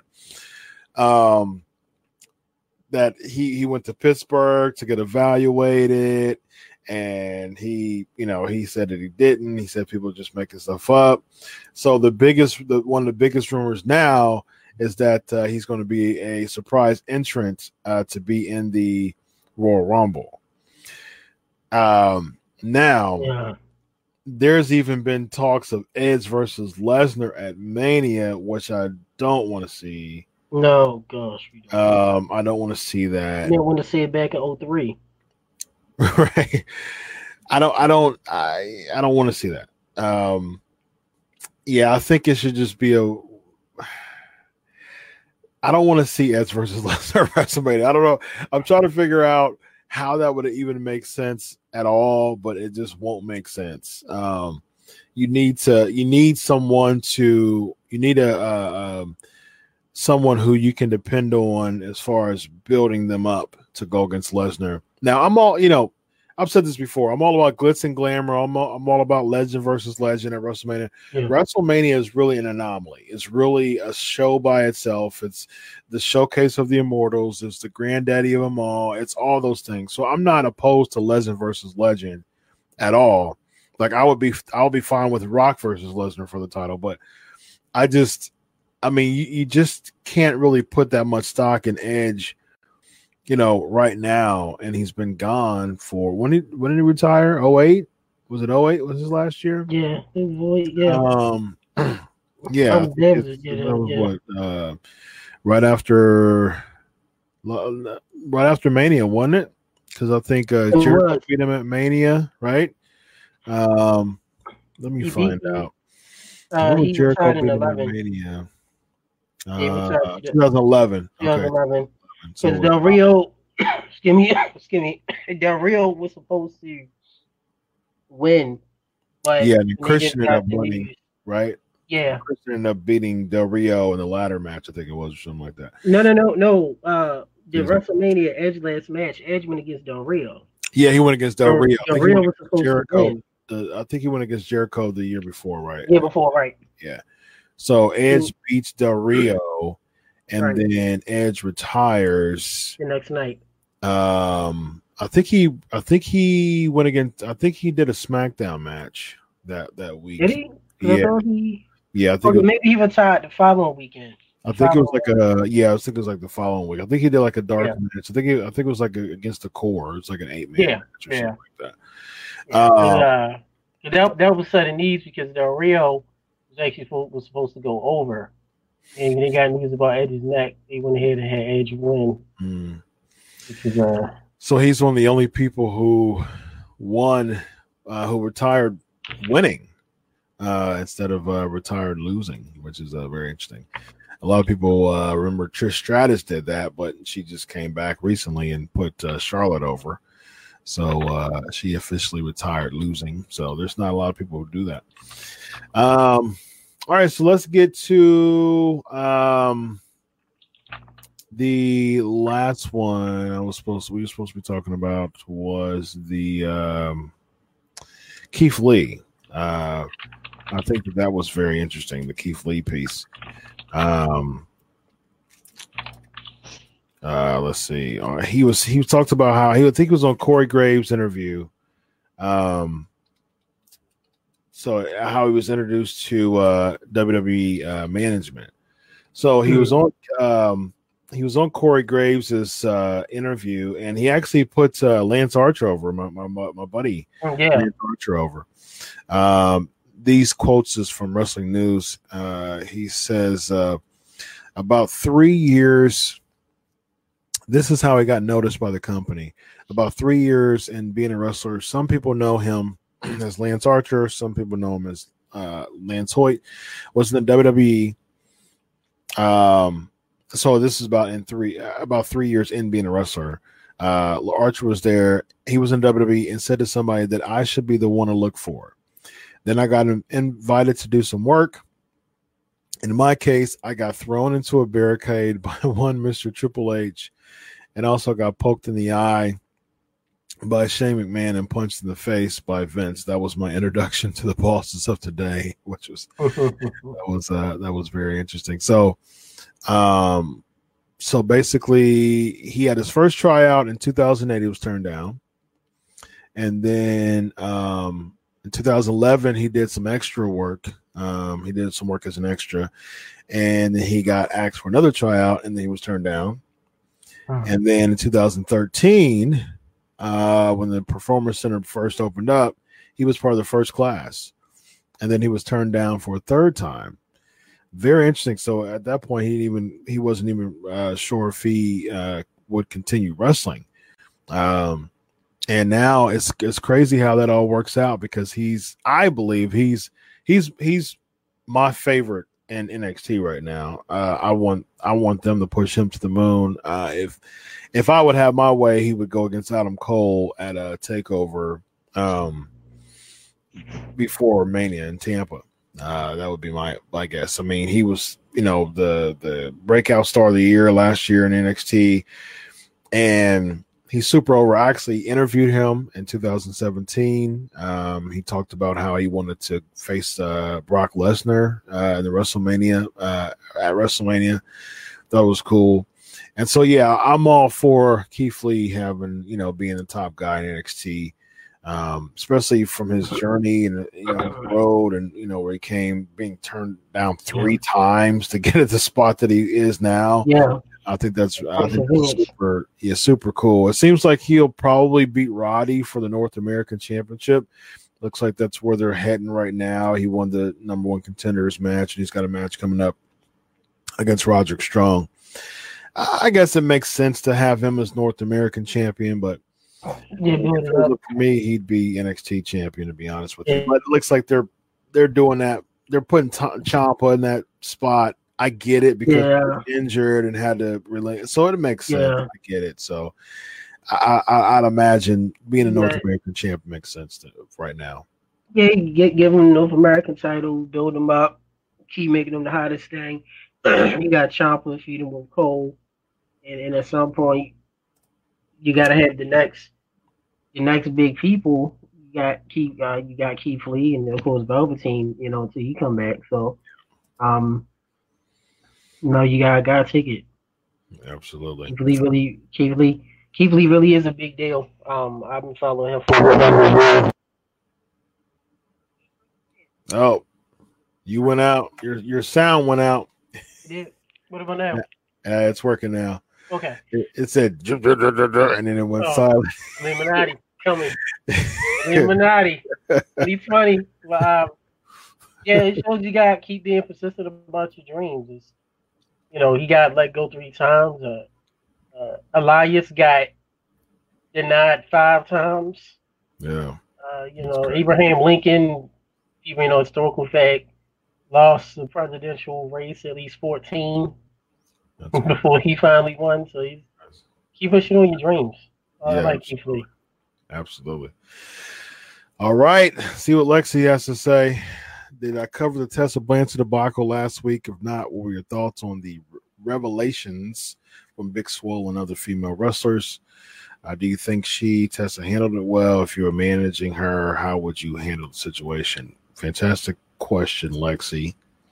Always a great question. Because Lexi, because I remember you tweeted that, and I said, ask that question. And we didn't get to cover it last week, so I'm glad you up this week. How would you handle it? So let's start off with the thoughts from Big Swole and other female wrestlers. Chelsea Green said something about it. Allison Kay said something about it. I believe Gail Kim defended her. But look, I mean, I don't know why someone would just lie and said, "Hey, you called her the N-word." I don't understand why someone would lie and say that. Just out of the blue.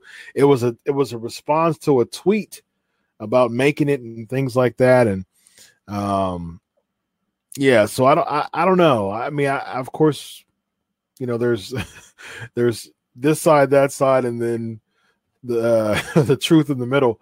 But I just see, to me, just from observing, just from an observational standpoint, I just don't see how a tweet made by Tessa calls someone to lie. It wasn't even directed toward anybody. It calls someone to just, I'm just going to lie about Tessa Blanchard calling someone the N-word, and Tessa denied it. So someone's lying, of course. So if Tessa denied that she called someone the N-word, and then the person, I think it was Allison Kay, said that she did. It was the Allison Kay or Chelsea Green. I think it was Allison Kay that did. And said, I mean, she's the NWA champ, so she has a lot at stake, just to be making a lie. You know what I mean? So I just don't see it. I just don't see someone who's the NWA Women's Champion. So basically she's trying to dig up dirt. Very, very interesting. So now there's, so was Allison Kay. It was Allison Kay. And so now the big thing is that Allison Kay saying that Tessa's trying to lies about her. Lies, yeah. That's all it.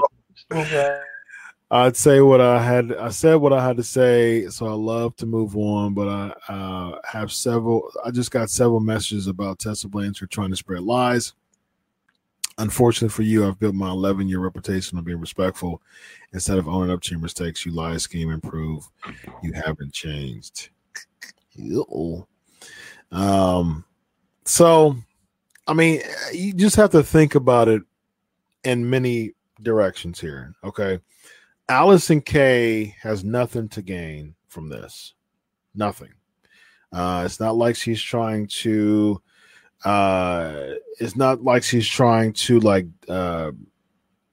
usurp authority, or she's trying to gain some position. They work for two different companies. Tessa's in Impact, Allison's in NWA. So there's nothing she's trying to gain from this. She legitimately, from Allison's standpoint, based on her tweets, she legitimately does not like the fact that she, according to her, knows who Tessa is backstage, behind the curtains, off the cameras, and Tessa is portraying herself as someone who's not like that. So, like I said, obviously someone's lying. So either Allison is just a bitter woman lying about Tessa Blanchard that had nothing to do. It's not even the same company, not even trying to get her spot.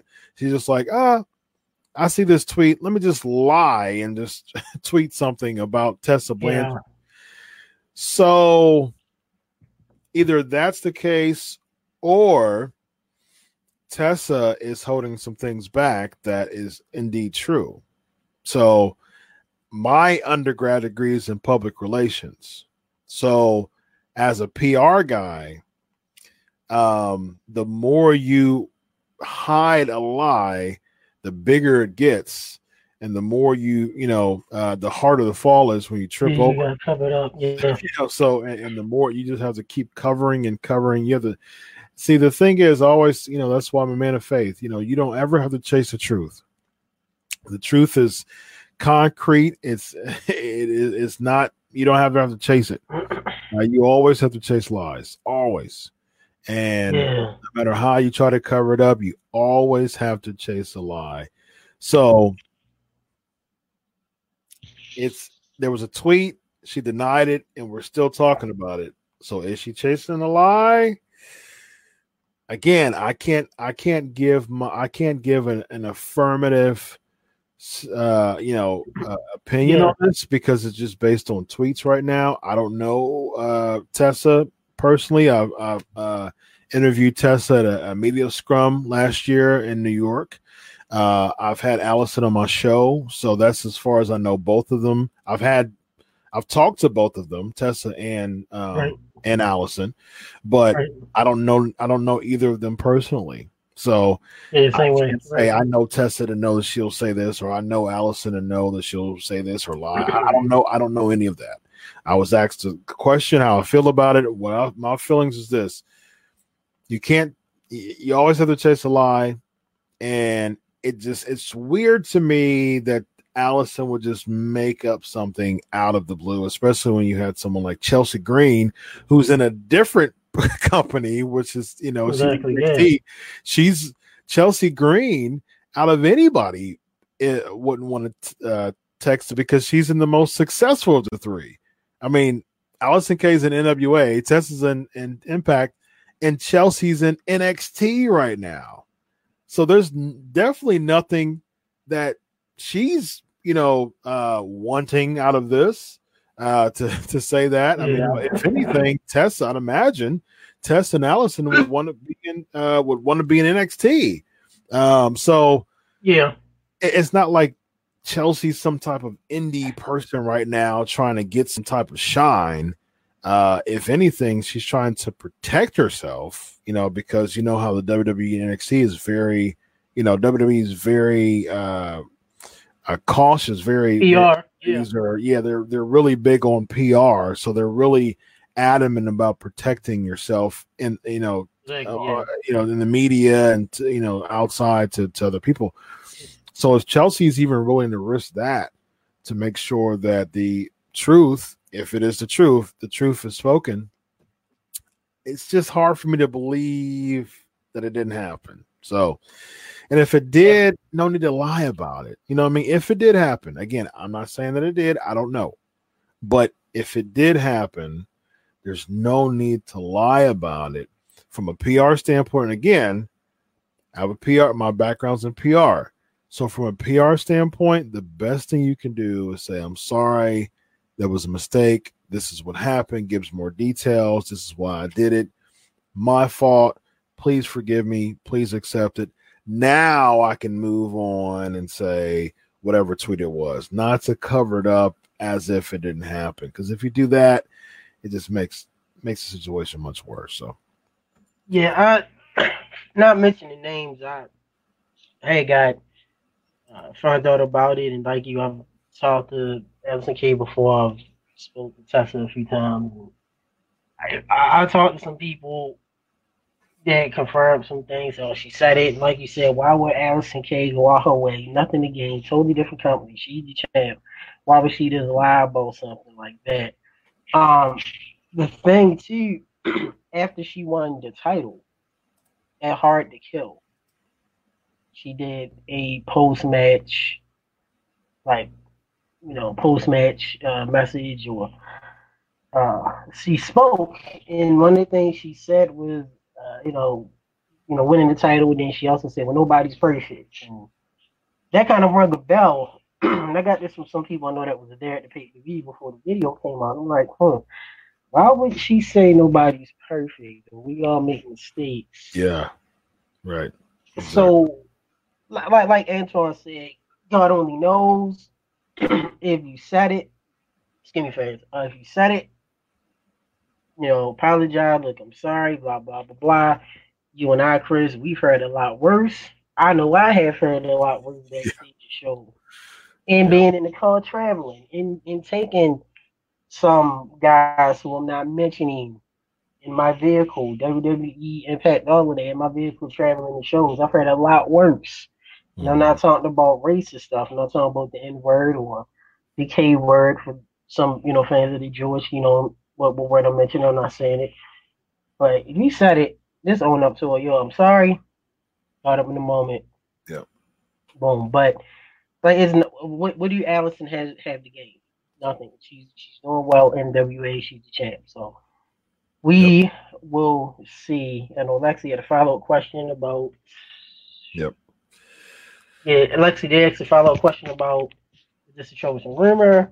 Is the key reason that Tessa has not been called to AEW or WWE? Do you believe if she was given those opportunities, should go the way of Lars Sullivan? So, sorry, my screen went blank. So sorry, Alexi, if I botched. I think I read your question pretty much well to the screen went blank. That's good. If WWE's publicly traded, anything with sexual harassment, anything sexual, anything racial, if she was in WWE and just this came out, she would immediately go ghost. Oh, for sure. Yeah, she would go. And the thing is this, Lars is actually proof. In the court of law, it's tangible evidence. You can see on the Reddits, he said that.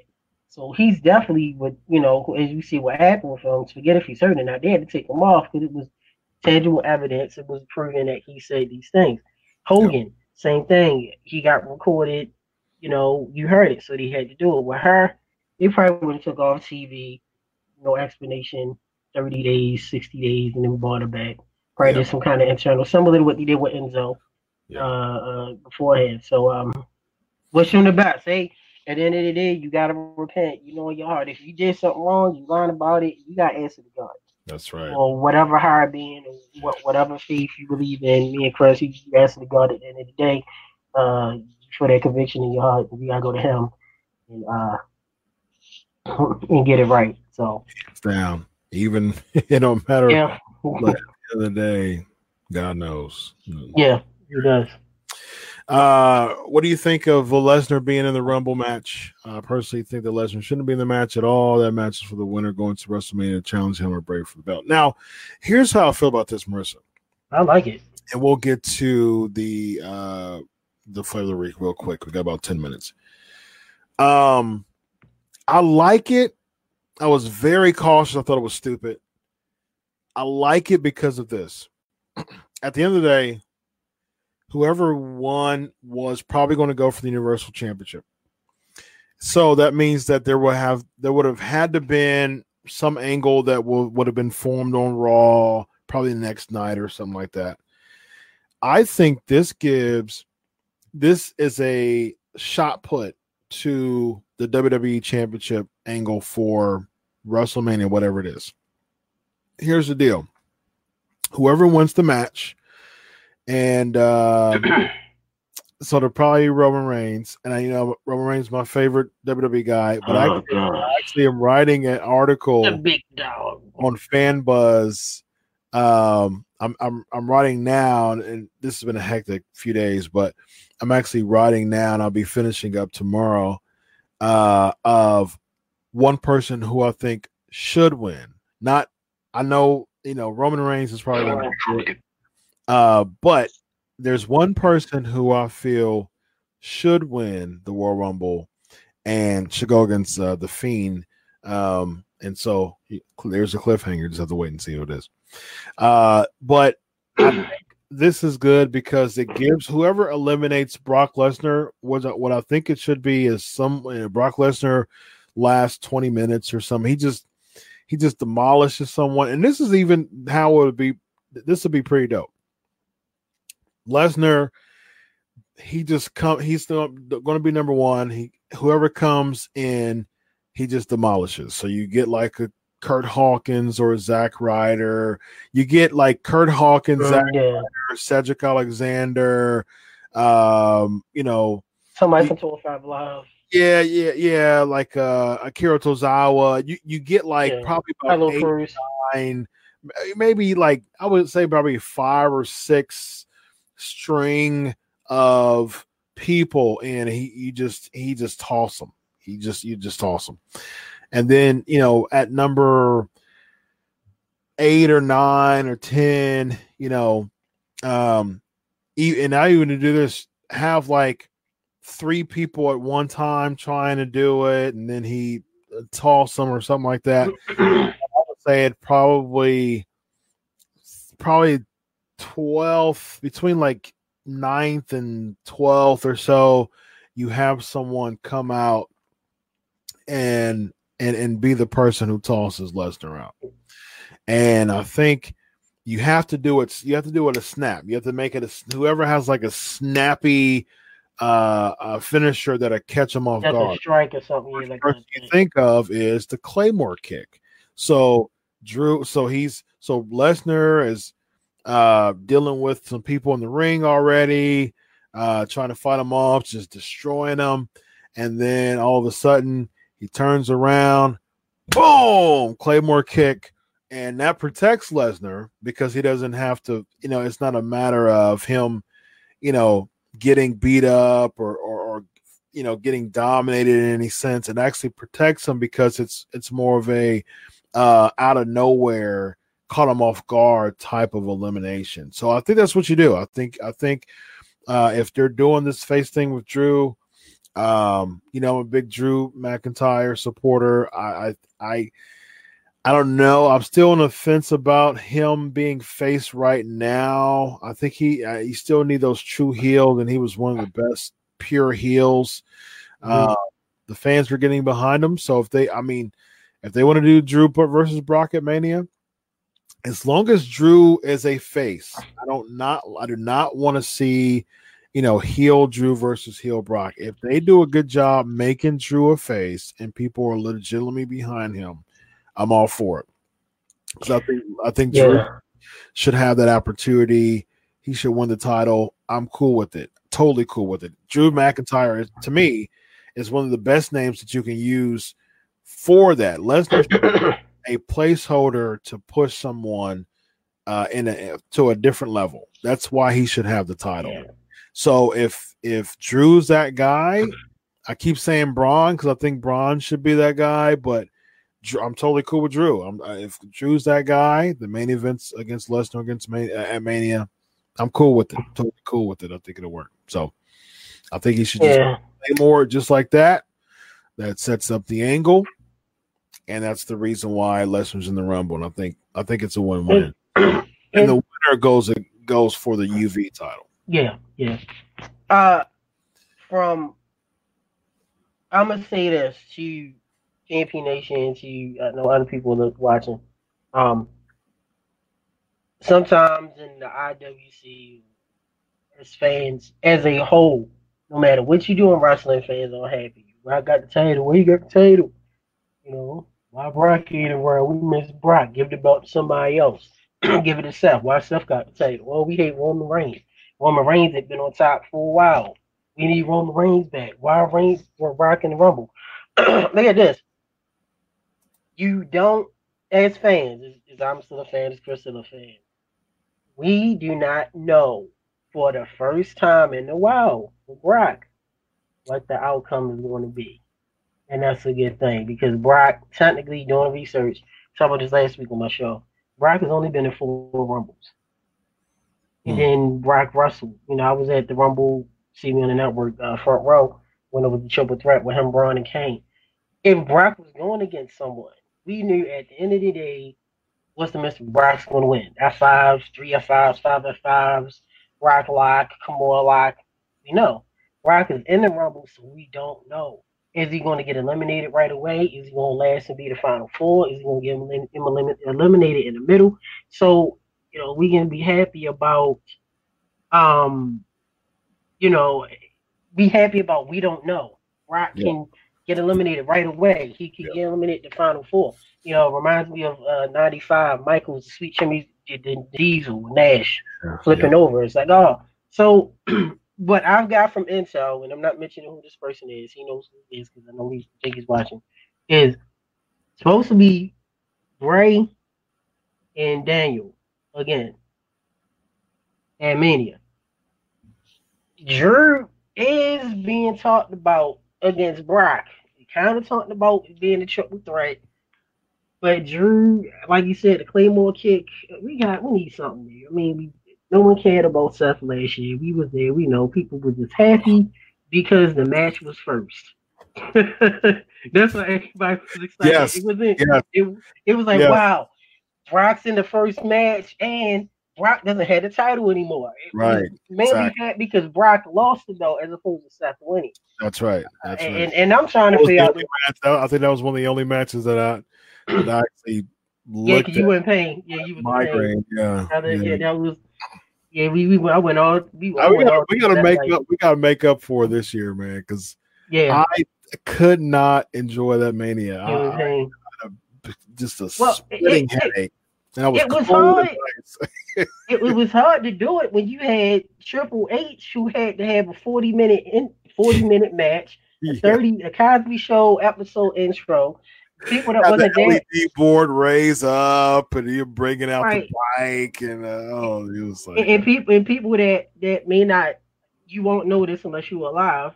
It was a botch because whoever was driving the SUV for Batista's entrance didn't know how to parallel park. So remember the SUV got stuck. Yeah. So if you go back and watch Mania from last year, I wonder why they kept leaping Batista's music.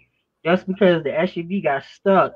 And he had to back all the way out so the screen could go down for Triple H.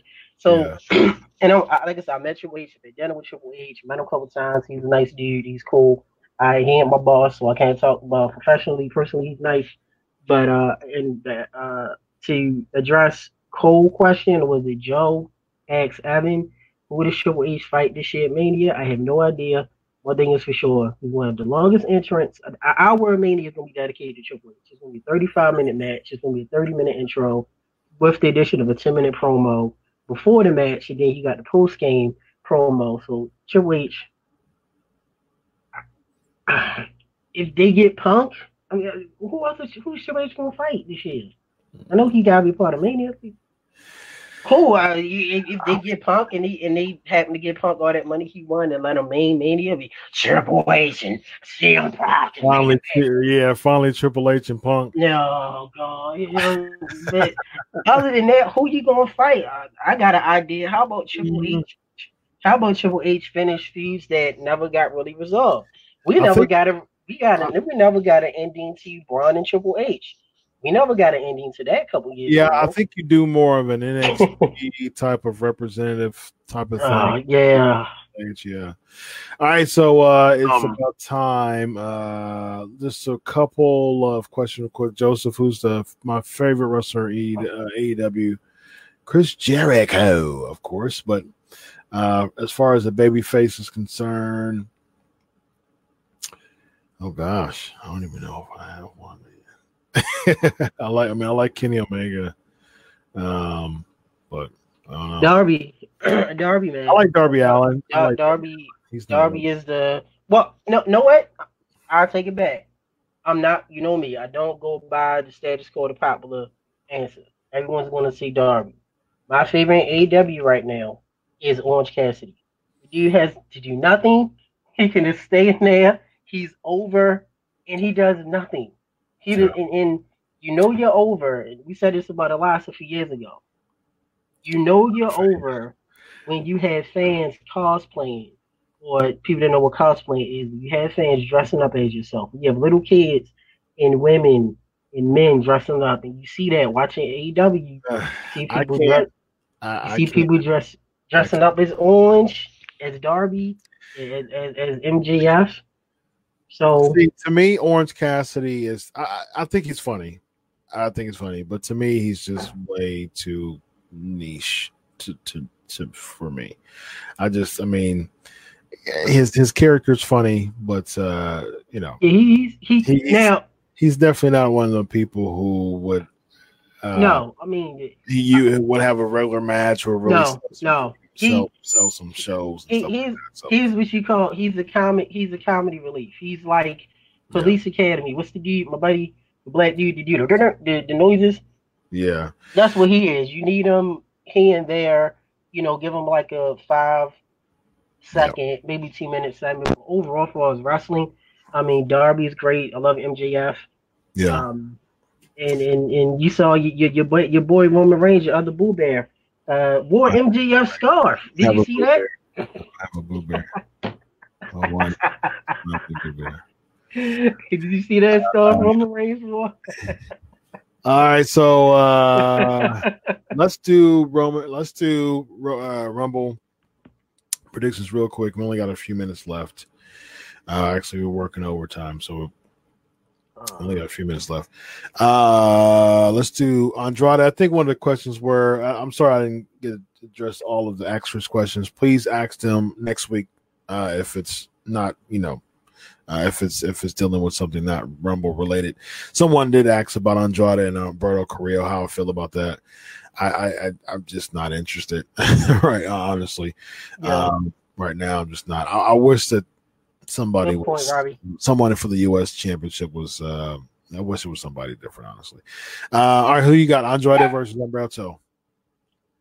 I never can say his name. Andrade, yes. Right. Travis plays Bull Bear. Bailey versus Lacey Evans. I think Lacey should get it, but they're gonna give it to Bailey. She needs some steam. You forgot she's a heel. Yeah. Shorty G, Sheamus. Oh gosh, what is even it? Sheamus. Yeah, Sheamus. Reigns versus Corbin. Reigns, because like anything else, the babyface gets beat up all weekend. The babyface wins the pay-per-view. Shawn Michaels. Lynch versus Asuka. If they have Reigns, we don't have time to really get into it. But if they have Reigns winning the Rumble, I think he may lose to Corbin now. Yeah, that's true. That's good. Lynch versus Asuka. Give it to Asuka. You have a win and make Lynch get the return match at whatever the pay-per-view is in between Royal Rumble and Mania. I think it's Lynch. It's a placeholder. She's tag champ. Asuka is. They're not gonna have her be double champ. Yeah. Fina Y versus Daniel Bryan. DQ. Fina win. Yeah, and Women's Royal Rumble match. I think there's only 4 people advertised to be right. Oh gosh. Alexa Bliss, Nikki Cross, and Sarah Logan. Who do you name? Vacant. Yeah, one thing's for sure, It will be a female. Charlotte. They may give it to Charlotte. It will be a female. If Ronda Rousey entrance, I would have Ronda Rousey. I did hear that. She's supposed to be entering. I've heard a couple of times she's supposed to be number 30. So we'll see. All right. Flavor of the week is the Royal Rumble winner. So, flavor of the week. Here we go. It is now time for the flavor of the week. There you go. There's the flavor of the week video. All right. So if I pick them, this person eliminated. So I have the list of names, 22 names right there. So we have 22 so far that's in the Royal Rumble. All right, so here we go. So I'm gonna do this quickly. I have to give Cole some love though. He had a really super dope post on here that I have to share real quick before we leave.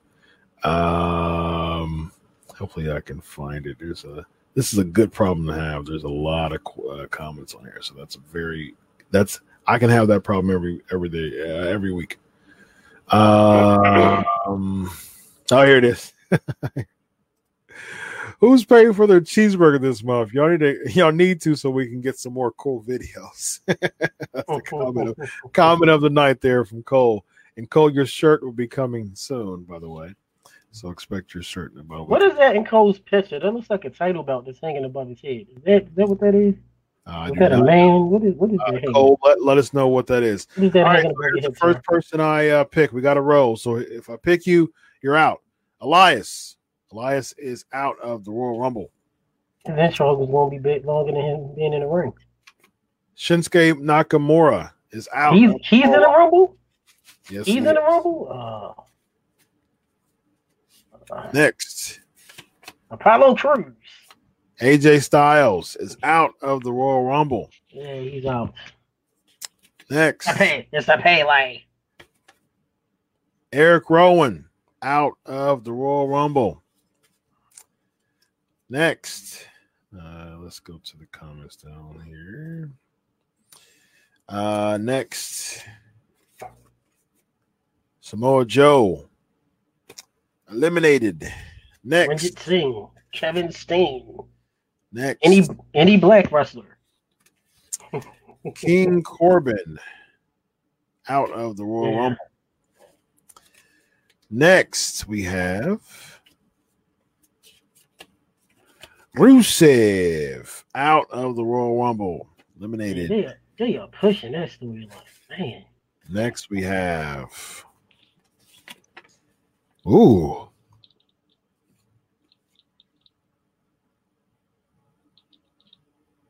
gone.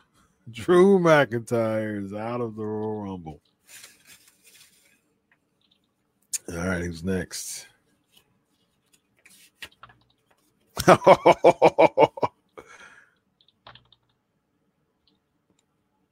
Roman Reigns out. Wow, not your boy. Eliminated from the Royal Rumble. Next, Buddy Murphy gone. New tag team champion. We didn't get the Raw or SmackDown, but I'm loving the Seth Rollins thing right now. I think it's good. It's good heel heat.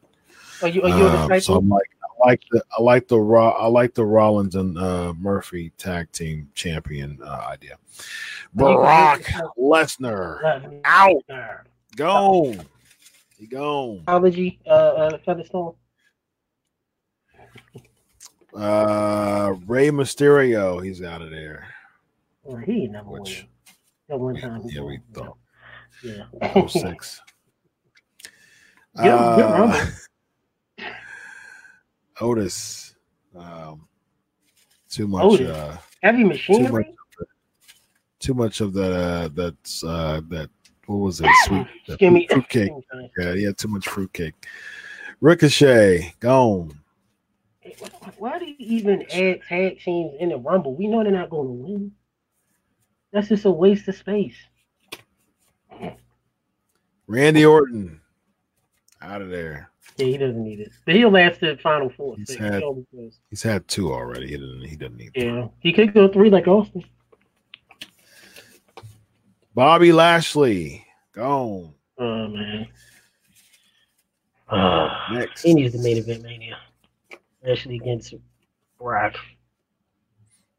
Kevin Owens. He's going to NXT.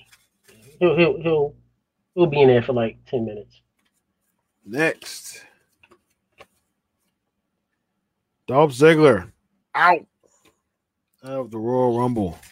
Man. We have the Final Four. Final Four right now. All right. Who's the next elimination of the Royal Rumble? It's gonna be Kane. The Final Four is going to include Tucker from Eddie Machinery, the Final Four, but he's eliminated. All right, Final three. I don't remember the names that are in here that I put in here. Final 3. The third from last person being eliminated from the Royal Rumble is Braun Strowman. Final 2. Having a Shane like Final 2. The last person, the runner-up of the Royal Rumble is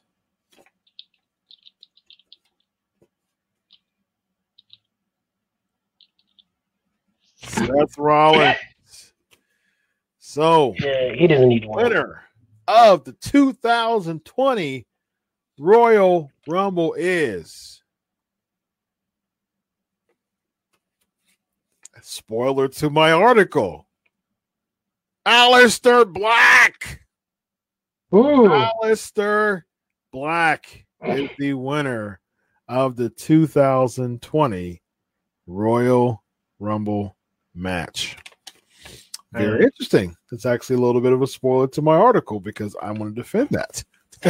This is all random drawings. So Aleister Black wins, and check out my article on Fanbuzz of why he should win. Actually, it's very interesting. That was totally unplanned. I totally just picked from.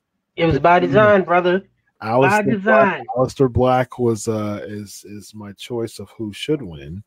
And I'll explain why. All right, ladies and gentlemen, that was fun. That was exciting. 408 episodes in the books. Special thanks to my buddy Rico Constantino, and of course, this guy right here, Evan Tech Proud, ladies and gentlemen, for 408 episodes. What did you say? God bless. Enjoy your week of wrestling, and always remember. Thanks, Bisco. We gotta go. We're out of time. We gotta go. I'll do it for you. Have a good night, everybody. Good night, everybody. Peace. With Lucky Land Slots, you can get lucky just about anywhere. Dearly beloved, we are gathered here today to... Has anyone seen the bride and groom? Sorry, we're here. We were getting lucky in the limo and we lost track of time. No, Lucky Land Casino, with cash prizes that add up quicker than a guest registry. In that case, I pronounce you lucky. Play for free at LuckyLandSlots.com. Daily bonuses are waiting. No purchase necessary. Void where prohibited by law. 18+. Terms and conditions apply. See website for details.